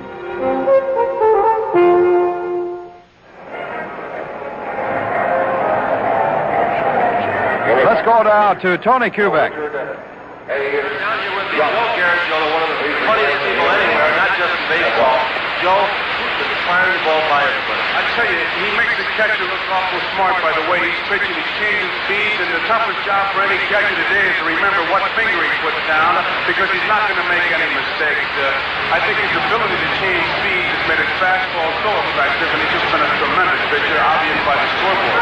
Joe, you got a chance to see this baseball.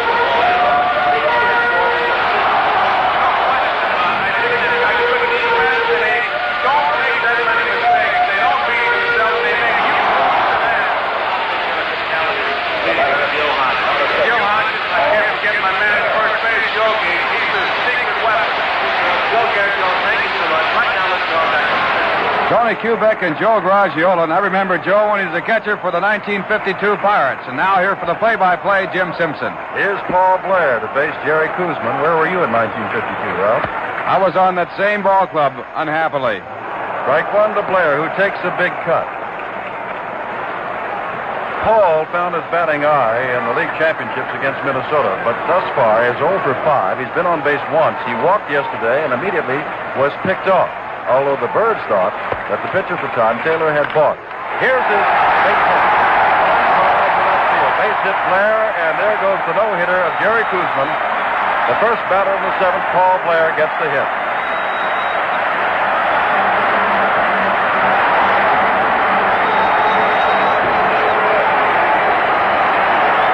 And more importantly, as a team, the New York Mets and the Baltimore, is the fact that the tying run is now on first base with none out, and Frank Robinson, the batter. Charles is back, expecting not the bunt from Robinson, but we will see. Robinson staring back, looking to Al Weiss, who points towards second. Looking to see who's going to cover at second, perhaps, if he should have to field the ball. Now the pitch, and Robinson was not bunting. Swings, fouls it to the screen. 1-0 New York on Clendenin's home run in the fourth inning. Right here is a spot for Frank Robinson, and I don't believe Frank has ever sacrificed in his career. He's that great a hitter that he is not called upon to sacrifice, the percentage being for him to hit away and possibly pick up the extra base hit. Baltimore leads 1-0. New York leads in this, the second game, 1-0. Robinson checks his swing. The ball is low, and it's 1-1. Blair has broken up the no-hitter of Jerry Kuzma, who went 6 strong innings. The only other base runner was Davy Johnson, who threw a walk in the second. Blair has speed, and Robinson, the batter, has good speed, which takes off some of the possibilities of a double play unless the ball is hard hit. Off the corner, at the next pitch, and it's 2-1 to Robinson. And this crowd, a capacity crowd today of more than 52,000, coming to life as the Orioles come to life against Jerry Kuzman and the Mets. The 2-1 pitch. Throws hard. Center field. Agee started in, backs on the line drive, and has it for the first out. But another well-hit ball of the batter Frank Robinson, who drove Swoboda 390 feet to the right field wall back in the first inning.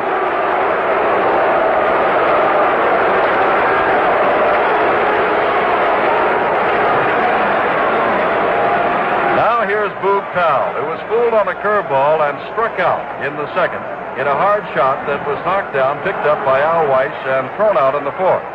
But we'll also go back, if we may, to 1 week ago yesterday, the first game of the league championships. Down by a run in the ninth inning, Powell came to bat and hit the home run that tied it up, that sent it on to 13 innings, and Baltimore won it. Tom Phoebus, a starter much of the year, who won 14, is up and throwing now for the Orioles in the bullpen.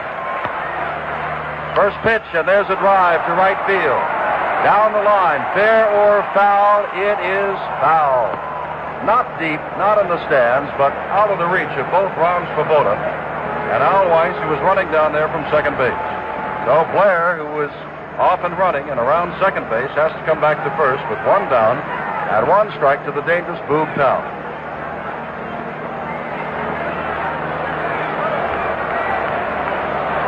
Powell, who had gone down to first base, back into ending, and now stepping back into the batter's box. Great power, remember. 37 home runs this year in regular season play, plus 1 in that first league championship game. Kuzman ready. Blair, 4 or 5 feet off first base. Kuzman throws, blown away, and it's 1-1 to Boog Powell. This is the kind of classic World Series ball game that when you go to see one, Ralph, you dream of seeing. This is a goodie. It certainly is. It's been exciting all the way with some great defensive plays. Kuzman ready again. 1-1 pitch. Powell pops it up. Foul. Brody comes back, but it'll be out of play. 50,850. Just a little bit more than yesterday and under the capacity of 52,000. Announced attendance. 1 ball, 2 strikes. The New York Mets, 1. The Baltimore Orioles, nothing. But the Orioles have their first hit, their second base runner, and a tying run at first base. And Powell ready now for the pitch from Jerry Kuzma. Hits it off the fist out into short center field. Harrelson backed up the shortstop and has to come in to take it right at the edge of the grass, and they're 2 down.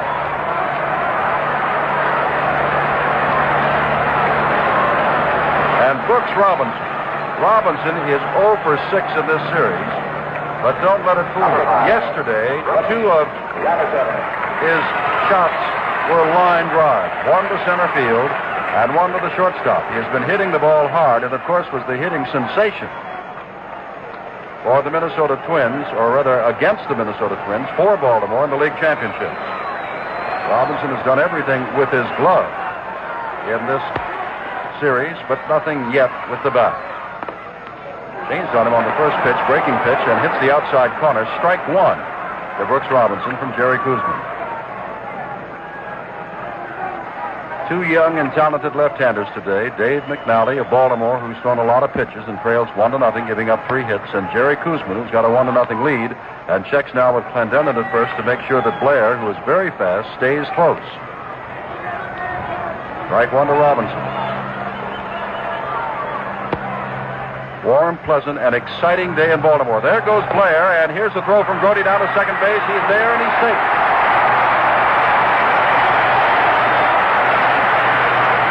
Blair, remember, was picked off yesterday. Today he got a good jump. Grote got rid of the ball in a hurry. The throw was right on line, but Blair simply beat it. Blair got a tremendous jump on Jerry Grote, and it was about the same kind of jump he was trying to get in yesterday's ball game, but the throw went to first base in yesterday's ball game. Now the tying run is at second base with 2 out of the 7. Robinson swings, base hit, center field, Blair to score. New York 1, Baltimore 1. As the hero Robinson comes through.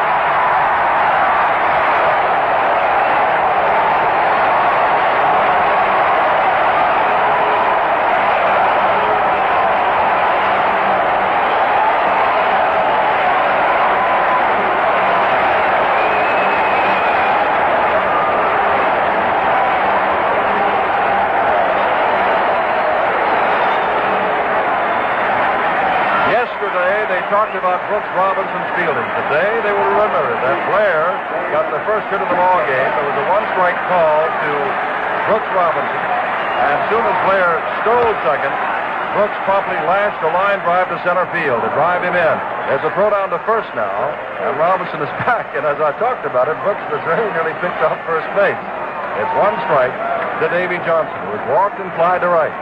New York 1, Baltimore 1. This is the second game of the 1969 World Series. Tomorrow's an off day, and then it's on to Shea Stadium. Right now, the Mets are trying to get out of trouble and even this series. Low to Davy Johnson. And it's 1-1. There have been one base runner before this inning for the Orioles. Dave Johnson's walk in the second. 2 hits, a stolen base, and a run in this. A drive. And Charles picks it up on one hop. He had his back to the play, and the ball was there. And he threw on to second for the fourth. 1 run on 2 hits, no errors, and 1 left. At the end of 7, we've got a tie ball game. New York and Baltimore, 1 apiece. Some men have average-size hands. Some men have big hands. For men with average hands, Gillette introduces our new adjustable razor with an average-size handle. For men with big hands, Gillette introduces our new adjustable razor with a long handle. Both new razors have 9 precision settings. Gillette figures a more comfortable razor in your hand means a more comfortable shave. Comes the morning. And there's nothing like you, your coffee, and your Winston's. Yeah, me and my Winston.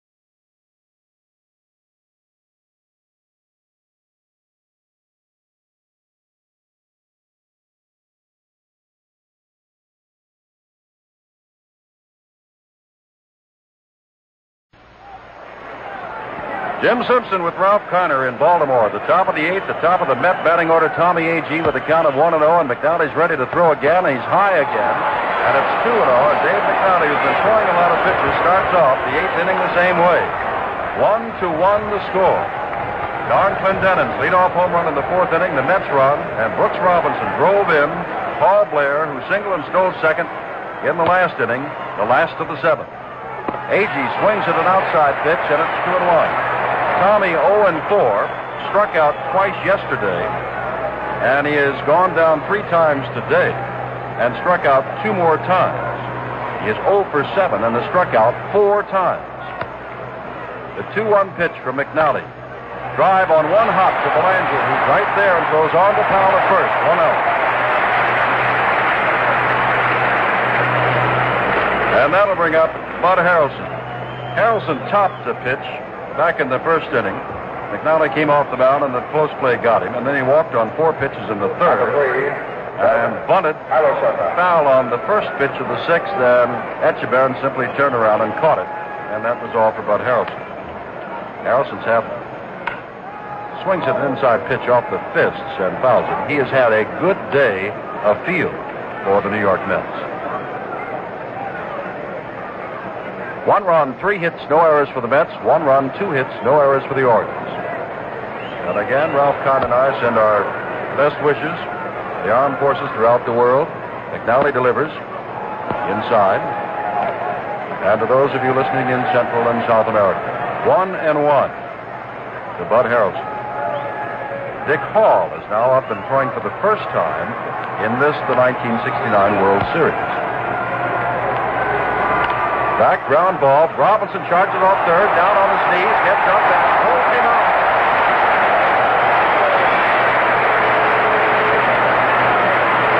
Ralph, we got to haul out the dictionary and get some more superlatives. Well, you know, you almost sound like you're a broken record when you talk about Brooks Robinson, because he constantly comes up with the amazing play. And Brooks is not a fast man, but he has great instinct and tremendous hands and great timing. I first saw him play for Vancouver in the Pacific Coast League, and that was just before they brought him up here to the majors, and he has been a great, great ball player. And you'd have to say that not even Pie Traynor could feel better than Brooks Robinson. Cleon Jones, who is 1 for 7 on the series, got a single the first time up yesterday, and today Don Buford made that good running one-handed stab of his line drive to complete the third inning when men were in scoring position at first and second. So he's 0 for 3 for the day. Last time up he flied to center, and he takes a strike from Dave McNally.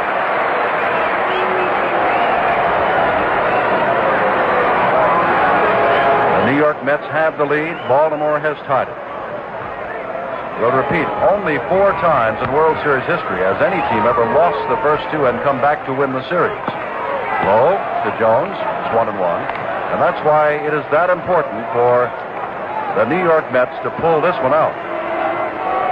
And Baltimore, should the Orioles win, you would be forgiven if you would say that they had a whale of a chance to go all the way. They won 4 in a row over the Dodgers back in 1966. The 1-1 pitch to Jones, it's low again. It's 2-1. The booing below us, there's a Mets banner being hauled around, and right behind home plate, of course, largely here in Baltimore, Oriole fans. The 2-1 pitch from McNally. Not the only thing that saves the 4 people carrying that Mets banner from maybe being demolished is the fact they're 4 girls. 2-2.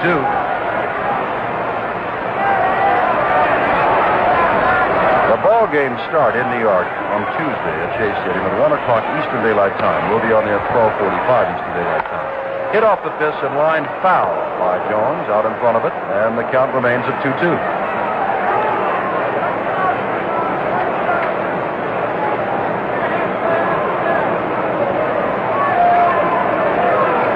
Two out, nobody on, and we are in the top of the 8th of a tie ball game. And Cleon Jones is looking for his second hit of the series, the first of today. McNally, who has thrown a bundle of pitches, ready to throw again, and foul tipped, and this one, Etchebarren is having a tough time behind the plate. Balls have been ricocheting off his hands several times, and this one hit him in the body and skipped on through to the screen. It was against Jones. Back in the first inning, after Agee had struck out, Agee and Jones must have piled up a dozen or more pitches between them, fouling the ball off. And Jones has fouled the last couple off. It is still 2-2. Ready again, drive out to right field. Back on it goes Robinson, now stopping shy of the warning track and takes it to the third out. They go down in order in the Mets 8th. And with the Orioles coming to bat in the last of the 8th, it's New York 1 and Baltimore 1. Hi, this is Joe Garagiola. Have you seen the new 1970 Dodge Monaco yet? If you have, you know one of the reasons why Dodge sales last month were the best ever for September. Because Monaco is so big, so luxurious, so roomy, lots of people want it. Monaco is one of the roomiest of all American cars. Has new torsion quiet ride that cushions the body on its undercarriage for a new kind of silence. Yes, sir, torsion quiet ride, and that cushions the body on its undercarriage for a new kind of silence. A great car to drive, to ride in, to have parked in your driveway. And the price is right on Monaco. Just one of the reasons why 1970 Dodge sales started off on such a high note. And there are plenty more reasons. Your nearby Dodge dealer has a wide selection of models and colors to choose from. See him today. You could be Dodge material. We pause 30 seconds for station identification. Schenectady. Saratoga ginger ale is not Saratoga Vichy with ginger flavor added. We're not sure where that rumor got started, though we have our ideas. In any event, what Saratoga ginger ale is a quite unusual, delicious drink with its own identity altogether. It's gingery without being snappish, mellow without being gooey, altogether luscious. But then the Saratoga people do everything in good taste. Orioles in the last of the eighth inning and takes ball one from Jerry Kuzma, who in the last inning saw his no-hitter and his 1-0 lead disappear. Baltimore got 2 hits. Brooks Robinson driving in Paul Blair, and it's 1-1. Drive to right field, but right to Al Weiss at the edge of the grass, and he grabs it. 1 out. Mark Belanger was flied deep to center, and to right is the batter. Belanger, a hitting hero yesterday in that 3-run 4th inning, in which the Orioles piled up enough runs to win it, and Belanger drove in the second run of the game, which, of course, was the winning run. Looked as though they were going to bunt, did not, but take strike 1. 1 run, 3 hits, no errors for the Mets. 1 run, 2 hits, no errors for the Orioles. And we're in the last of the 8th. McNally is out on deck with his jacket on. It's a warm day, but they've, of course, protecting that arm from stiffening up. Kuzman is ready again, off-speed pitch, and hits the outside corner, and it's strike 2.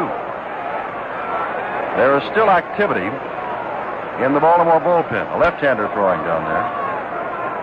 And we can't see any in the New York bullpen. He is called out on strikes with another pitch on the outside corner. Good fastball from Kuzma.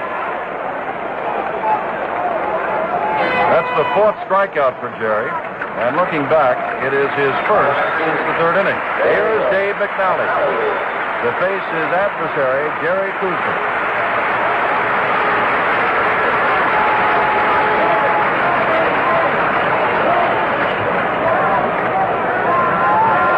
On the 8th.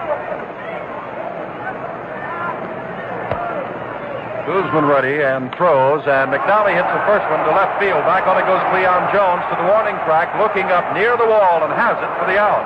And Mr. McNally almost teed off. The runs, hits, errors, and no one left. At the end of 8, it's a tie game. New York 1 and Baltimore 1. Leave alone near the bullpen with stadium policeman Vic Cowan. What do you do these, Vic? My main function is to discourage fans from running onto the field to shake hands with the ball player.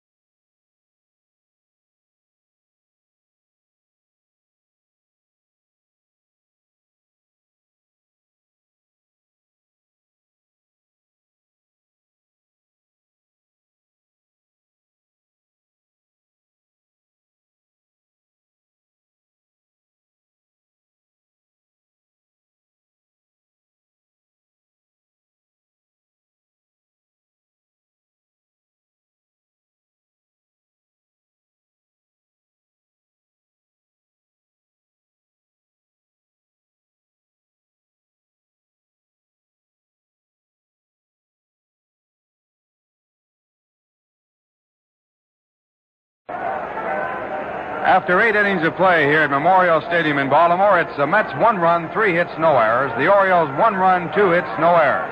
And as we move to the top of the 9th, here's Jim Simpson. Thank you, Ralph Tyler. And Don Clendenin, who has accounted for the only run the Mets have. Baltimore's only got 1-2 as the batter. And he had a 1-1 pitch in the 4th inning as the leadoff man over the 380 mark in right field, the opposite field for the right-handed Clendenin. Good power, strikes out a lot, struck out twice yesterday, but came up with a double and a single and scored the only run for New York. Swings at this one, hits it off the fists and foul into the stands behind first base. McNally and Koosman, the starters, are still here. Koosman won 17 during the regular season. At one time, McNally won 17 in a row. Frank Robinson out in right field. A trainer was working on his leg between innings, and when he came out with a noticeable limp on his way to right field. One strike pitch to Clendenin. Swings at a high outside pitch, and it's 2 strikes.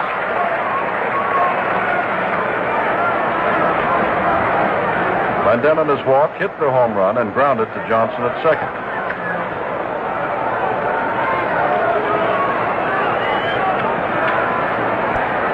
Dave McNally peers into his catcher Andy Etchebarren and is now ready to throw. High, and it's 1-2. Trying to get the free-swinging Clendenin to go for a high fastball. Goes up around his eyes and Don laid off.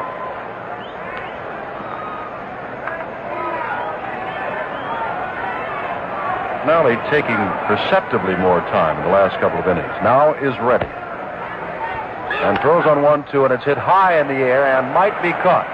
Etchebarren is over and watches it go on the seats. Tug McGraw is now throwing in the Met bullpen.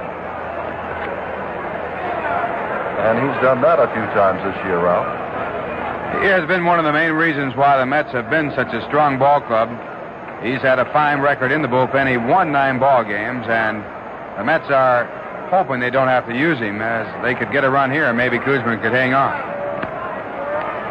1-2 pitch from McNally to Clendenin.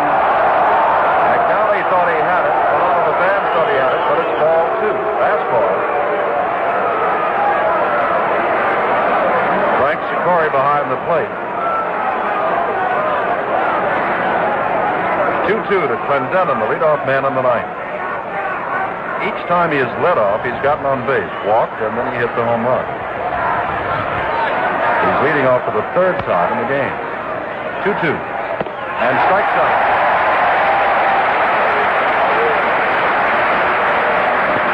The 7th strikeout for McNally and Ralph Kiner. McNally has thrown a lot of pitches, but he still has his stuff. He threw that one hard. Threw that ball as hard as any pitch he has thrown in the ball game, and it proves one thing, that McNally's a very strong pitcher, and youth is really a great answer. Ron Swoboda will repeat again, born and raised in Baltimore, has a scratch hit in 6 trips to the plate. Last time up, he sent Robinson deep to the tarp. Takes a strike from McNally. 1-1 the score, with 1 out in the top of the 9th of this, the 2nd World Series game of 1969. Baltimore won yesterday's game 4-1. This one's tied at 1-1.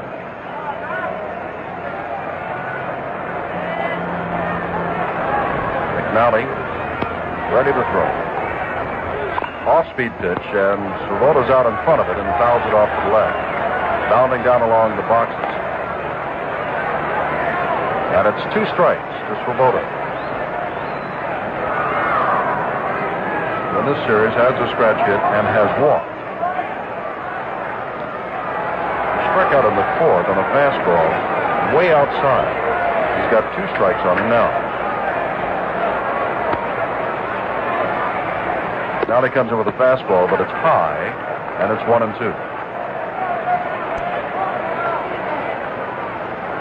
Now at first, Johnson at second, Belanger at short, Robinson at third, Buford in left, Blair in center, Frank Robinson in right, Etchebarren the catcher, McNally throwing, hits it off the fist. Powell backhands it at first, now underhands it to McNally, who covers and steps on the back to the second out. 2 down, and Ed Charles with a double. Reached on a force play and went to second on the wild pitch, and he's grounded out. 1-1 the score. And there are 4 outs from an extra inning ball game in this, the World Series.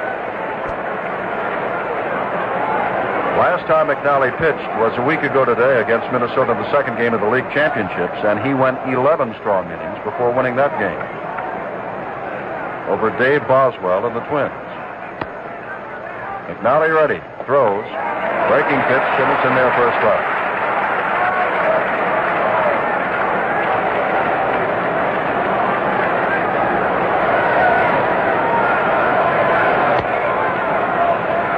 Ready to throw again, another pitch. Speed, and that's strike two as Charles this time swings and misses.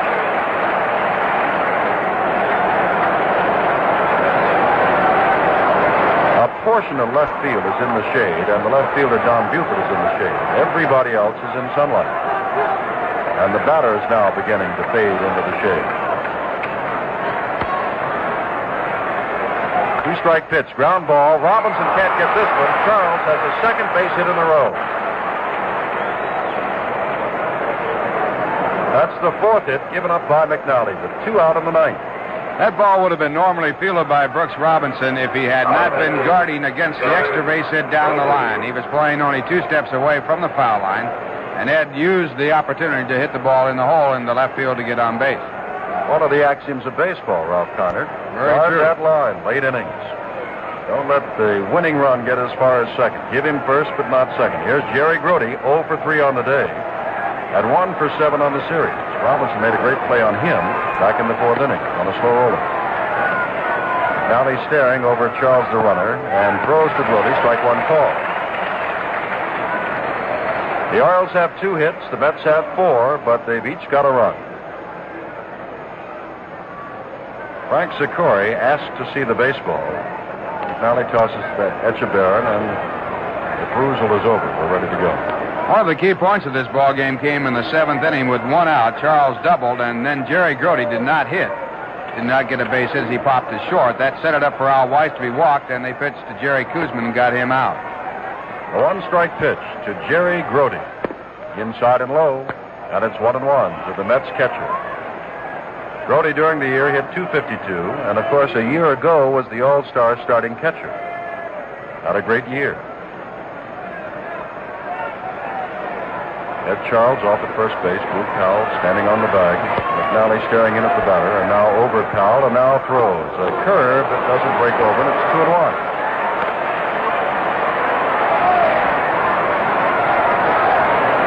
The Mets looking for the go-ahead run with 2 outs in the ninth.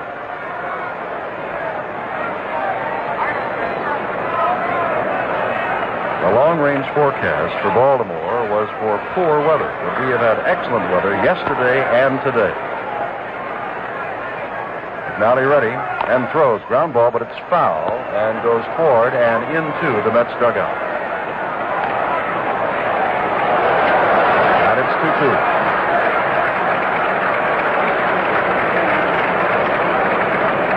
The Orioles dugout has Orioles written all over it.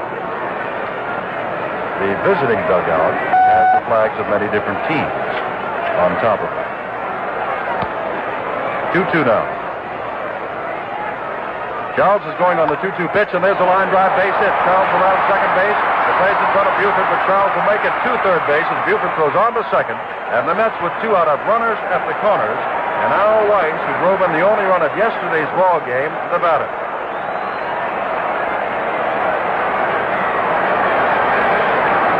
The 5th hit off Dave McNally. Echeverria walks to the mound. Davy Johnson comes in from second base, and a Baltimore coach, I believe it's George Bamberger, is walking out to talk to McNally. And here in the ninth with 2 out and men at first and third, and Al Weiss the batter, Bamberger perhaps is only going to talk things over with McNally. He's talking to Echeverria first, so Dave may come out. If they take the pitcher out of the ball game right here, you have to bet all you have that Al Weiss will not bat if they bring a right-hand pitcher in. And it will be probably Ken Boswell, who has been a very hot hitter for the New York Mets. He batted over 400 the last month of the season. So I would doubt very much if they take him out.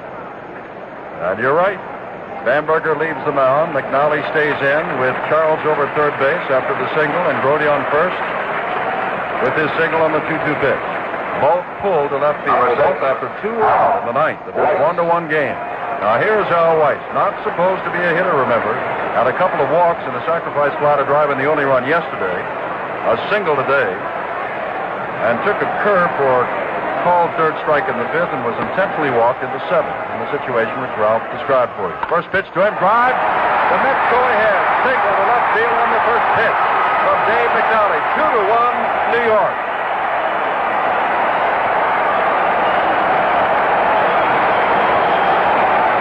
Grote stops at second, and a .215 hitter, Al Weiss, is having a great series.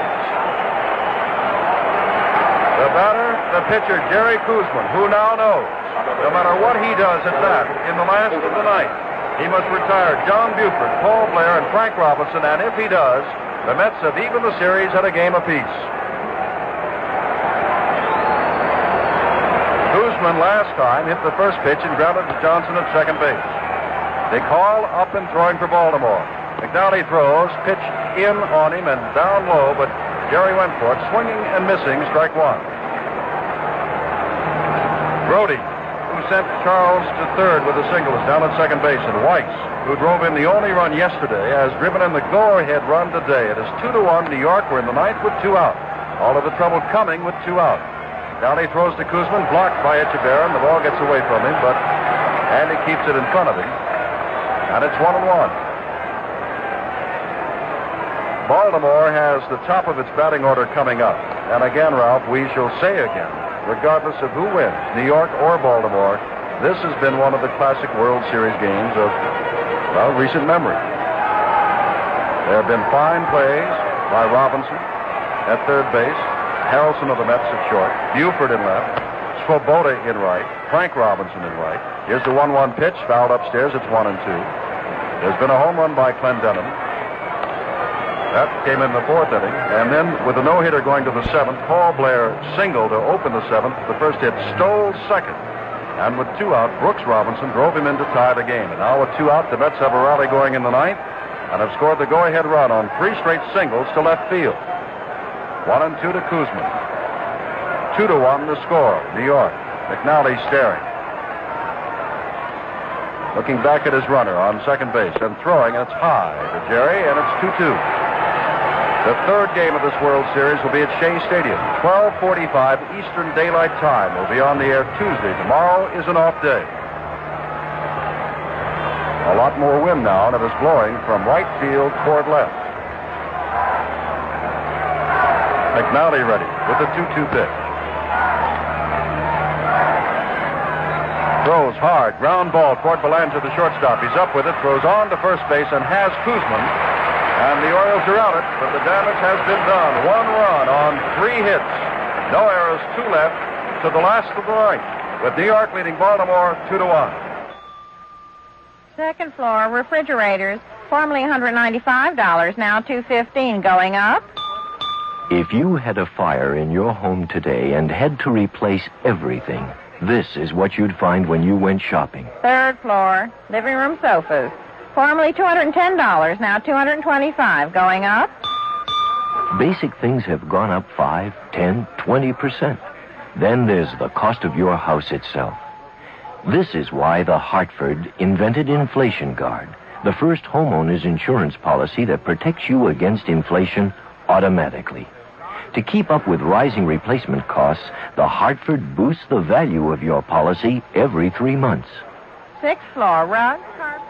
New Inflation Guard. The way prices are always going up, can you afford to be without it? Insurance by the Hartford. We try to keep things simple. We pause 30 seconds for station identification. WGY, Schenectady. The difference between the right word and the wrong word, it's been said, is like the difference between lightning and lightning bug. Which brings to mind the difference between Saratoga Vichy and its drab alternative, tap water. It's a choice between a unique, fascinating mixer or the same lackluster liquid with which one washes automobiles and oneself. Saratoga Vichy in that green bottle with the vivid yellow label.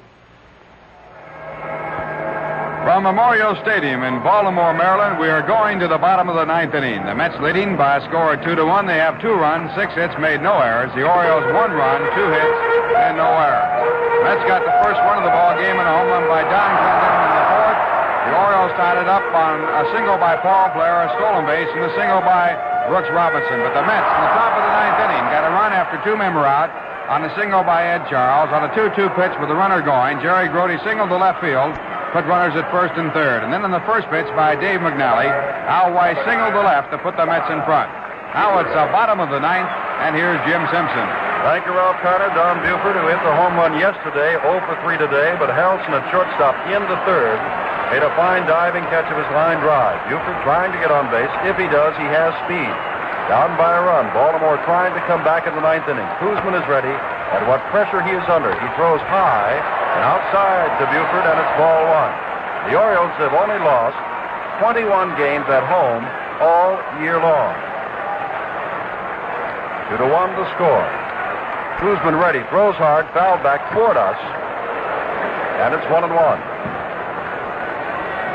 What a difference it would be for the Mets if they can hold on and go to New York and Shea Stadium tied at a game apiece. And what a difference it would be for the Orioles if they can pull it out and go to New York up 2-0. Oriole fans coming alive. 1-1 pitch, hit high in the air, into center. Agee is in, Weiss is out, and Swoboda is over, and he's the one that takes it. One down in the ninth. Koosman and the Mets are 2 outs away. Paul Blair, who started it in the seventh with the first base hit of the ball game for the Birds, stole second, came home on the single by Brooks Robinson, is the batter. Blair before that was 0 for 5 in the series. And I'm sure you remember that 3 years ago, in 1966, Blair hit a home run as Baltimore won one of its 4 games against the Dodgers, 1-0 on Paul's homer. 1 out. Koosman has to work to all right-handers and throws to Blair. Outside, ball one. It's ironic that the only run in this game has been scored by Blair, and at one time he was the property of the New York Mets. He was drafted by the Orioles out of their farm system. 2 runs, 6 hits, no errors for the Mets. 1 run, 2 hits, and no errors for the Orioles. And here's the 1-0 pitch. Low, and it is 2-0 to Blair. Any runner becomes the tying run. The Mets started their trouble, as far as the Orioles were concerned, with 2 out in the ninth. There's 1 out in the last of the ninth. Koosman is ready and throws hard, and Blair fouls it to the screen. Fine pitch, 2-1. Ron Taylor, who worked yesterday, is up and throwing again now for the Mets. Earlier it was Tug McGraw. Watt, Harden, and Hall have all thrown, and Leonard for Baltimore. The 2-1 pitch from Koosman outside, and it is 3-1. And now he's got to come in with a pitch. He does not want Blair on base. But I'm sure you know in this modern era of pitching, unlike the old days, pitchers like Koosman and many others will go to the breaking pitch on a 3-1 count. Let's see what Koosman does. He still has a lot of speed, throws it, and it's fouled to the screen. 3-2. And Denon walking nervously off first. Weiss holding on to his glove at second. Harrelson is at shortstop. Ed Charles right at the line at third, guarding against that extra base hit. Jones in left, Agee in center, Swoboda in right, Grody's the catcher, and Koosman is ready on 3-2 with 1 out in the ninth. Mets leading 2-1. Ground ball. Harrelson at shortstop. Has it on the second out. Throws on. They're 2 down.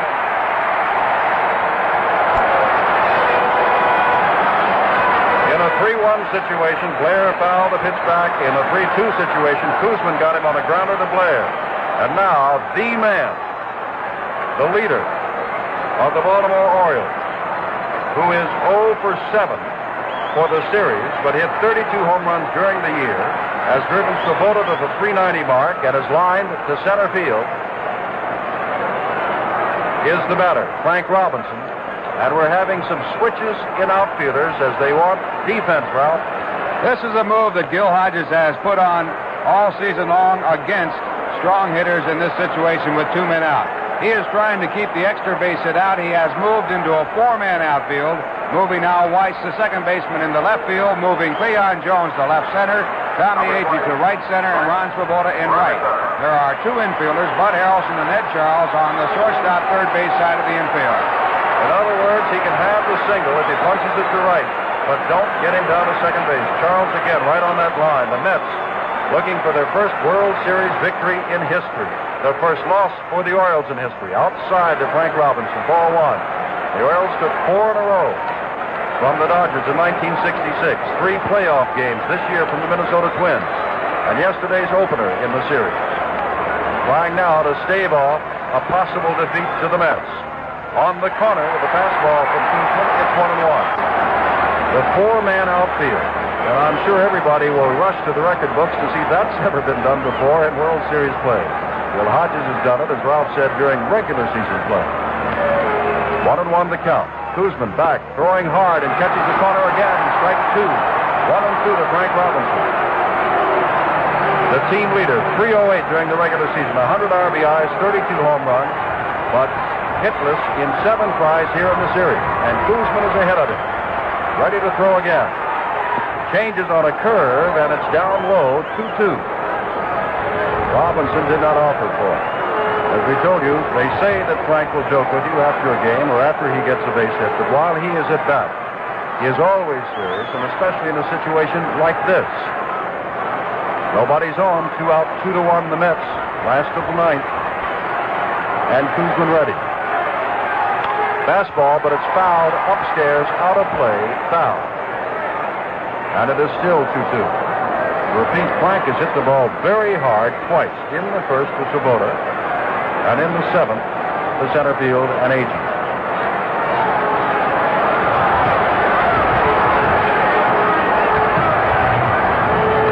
Ready again. 2-2 the count. Outside, he goes all the way. 3-2. Just as he did with Paul Blair. And waiting on deck is the left-handed but powerful hitter, Boog Powell.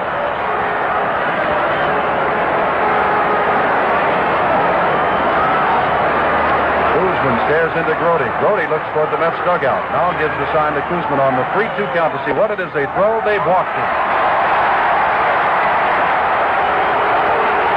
An outside pitch, and it's not booing. It's for the Boog Powell, who comes up. And a runner is going to come in for Frank Robinson. We told you that he was limping. And so coming in is Merv Rettenman, a fine minor league outfielder who spent this year with the Baltimore Orioles. Hit well over 300 last year, has good speed, and now there's a conference at the mound. Rube Walker has come out. Left-handed Boog Powell, who was fooled on the curve and struck out in the second, hit a hard shot to Weiss, second in the fourth, and popped out to Harrelson at short in the seventh. The Mets lead 2-1. Robinson is at bat with 37 home runs in the regular season and 1 in the playoffs. It is possible that Boog Powell can win the ball game for Baltimore in one swing of the bat. That's the situation Koosman has. But Jerry does have one advantage. He's a left-hander throwing to a left-handed batter. And as Ralph Connor told you earlier in the ball game, likes to sidearm the left-handers to keep them off balance and backing away. Koosman now ready for this, the most dramatic moment of this second World Series game. First pitch is down low, ball 1. Should Powell walk, he would put Rettenman running for Robinson in scoring position at second and bring up Brooks Robinson, who drove in the other run. So many different conditions of this game. The 1-0 pitch, foul to the screen by Robinson, or rather Powell, and it's 1-1.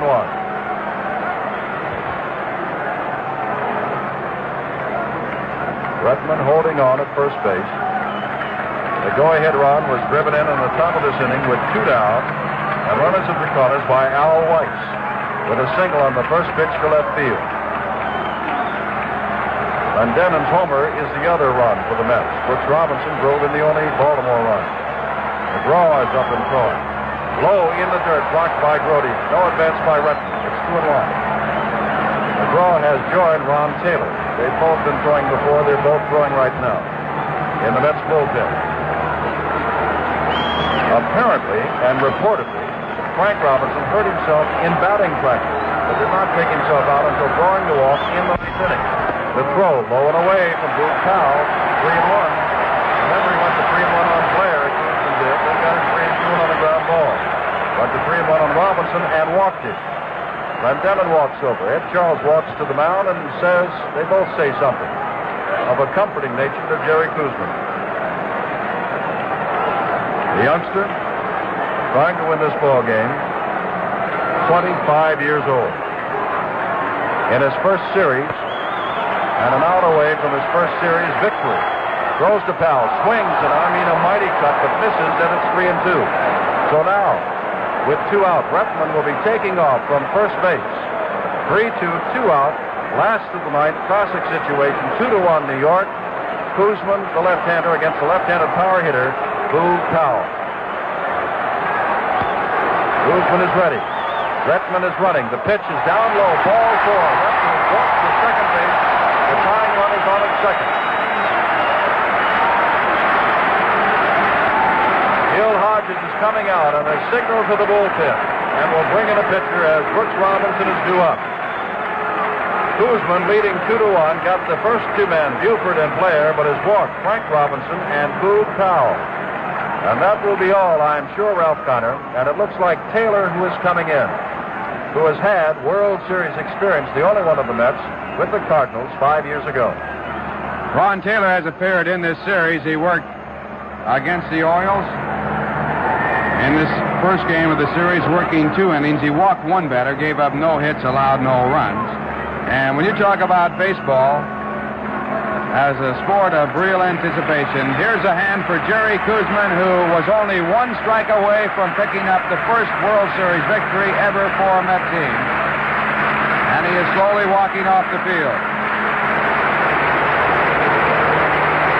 And a standing ovation for Jerry Kuzman as he walks off the field. And he was 3-2 on his last 2 batters, a strike away from winning the ball game. And now it's up to Ron Taylor, who is coming in. Ron will be working with runners at first and second, 2 men out. We're in the bottom half of the 9th inning. What a ball game. In the ball game, the Mets have 2 runs on 6 hits. They have made no errors. The Orioles 1 run, 2 hits, and they have made no errors. The Mets had the early lead on a home run from Don Clendenin as he led off the 4th inning. A home run over the right field fence 380 feet away. The Orioles were held hitless through the first 6 innings, but then Paul Blair, an ex-Met, got a base hit to left field. And with a stolen base, reached second base where he scored with 2 men away on a single to center field by Brooks Robinson. The Mets got the lead back as they scored a run in the 9th inning with 2 men out. Ed Charles singled to left field, and then Jerry Grody on a 2-2 count, and the runner going on a hit-and-run play singled to left behind him. And that put runners at first and third. It brought up Al Weiss, the 8th batter in the batting order, a .215 hitter for the year. Al had driven in the only run for the Mets in the first game of a 4-1 loss. And on the first pitch by Dave Brignali, Weiss singled to left field to put the Mets in front 2-1. And that's the way it stands right now, as the Orioles have runners at first and second base on 2 consecutive walks, and the Mets have Ron Taylor under the gun.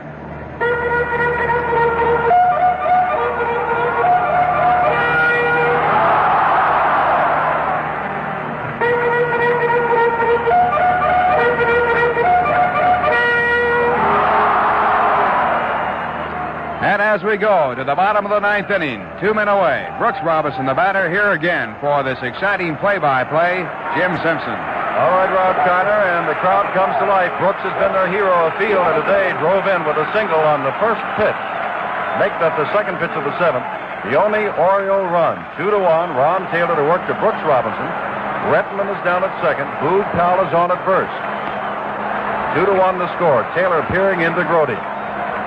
12:45 Eastern Daylight Time, Tuesday, the 3rd game of this series. And this one, a breaking pitch, backs Brooks Robinson clear out of the box. It was up under his chin. A lot of the fans are booing, but if you want to really deck a man, Ralph, you're not going to throw him a curveball, I don't think. And you're sure not going to want to hit a batter in this spot. You don't want to wake him up. I'm sure Brooks is awake. 1-0. And now they have to scare the pigeon off of the field. And one of the attendants does so with a towel. Earlier in the ball game, the pigeon swooped in, started from third, and about 2 feet off the ground, flew to second, back to first, and then disappeared into the stands. 1-0 to Robinson. Last of the night, Taylor throws breaking pitch. He did not go around, they say, and it is 2-0 as Robinson took a half swing. So quickly, Taylor is down to Brooks Robinson, 2-0. The on-deck batter is Dave Johnson. An extra base hit can win it for Baltimore. A base hit can tie it. And, of course, if Taylor gets Brooks, it's all over, and the series is tied at a game apiece. The 2-0 pitch from Taylor. Strike, call, 2-1. And Grody races out to say something to Ron.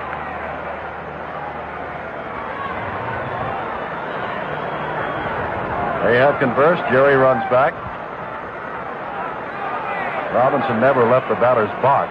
Sikori looks over. Now says everybody's ready.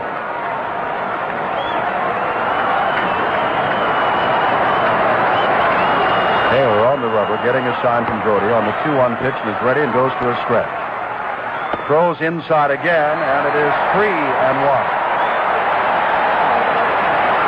Robinson walks. The bases are loaded with 2 outs. 3-1.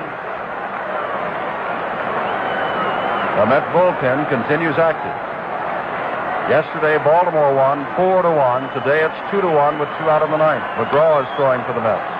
Taylor back on the pitch, and it's fouled at the plate. Picked up by Grody, and it is 3-2. And again, here we are. 2 out, last of the ninth. Runners now at first and second. They'll be off and running, and the count 3-2. And again, the Mets have come within a strike of ending the ball game. The last time, they walked Powell. Let's see what happens this time as Ron Taylor looks for the sign. Goes to a stretch. On 3-2 and throws. Ground ball for Charles, who has to go to first base. Won't go after almost going to third. He is out. The ball game is over, and the Mets win it 2-1. Ed Charles almost tried to beat the runner Redmond to third, and nearly could have made a big mistake of omission. Finally, he threw to first and had the slow-running Brooks Robinson by a couple of steps, and the Mets have won it, Ralph Kiner, 2-1. And it is all even at 1 apiece. The final score of the second game, New York 2, Baltimore 1. And we'll be back with a recap of today's game right after this message. Dusk comes fast in the Rockies once the sun drops behind the peaks. Now, the lights of the town turn on. Hiking down the dusty trail, hear them old coyotes wail. I'd walk a mile for a camel. Heading for you nowhere, gonna get real big flavor there. I'd walk a mile for a camel. I'd walk a mile for a camel. I'd walk a mile, wouldn't you?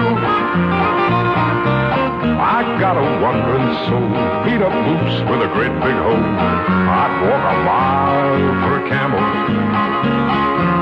I'd walk a mile for a camel. This message was strictly for smokers who've never tasted a Camel cigarette. Camel smokers, you know what we mean. You other guys, start walking. In one of the most exciting ball games you can ever imagine, the Mets have done something they have never done before. They have won a ball game in a World Series. This is the first World Series they have ever played. This is their 8th year of baseball. And it was their strong-arm left-hander, Jerry Koosman, who was the winning pitcher.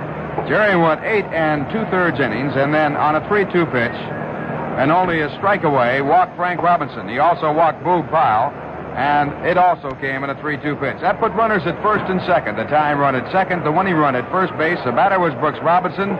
Manager Gil Hodges went to the bullpen, brought in Ron Taylor.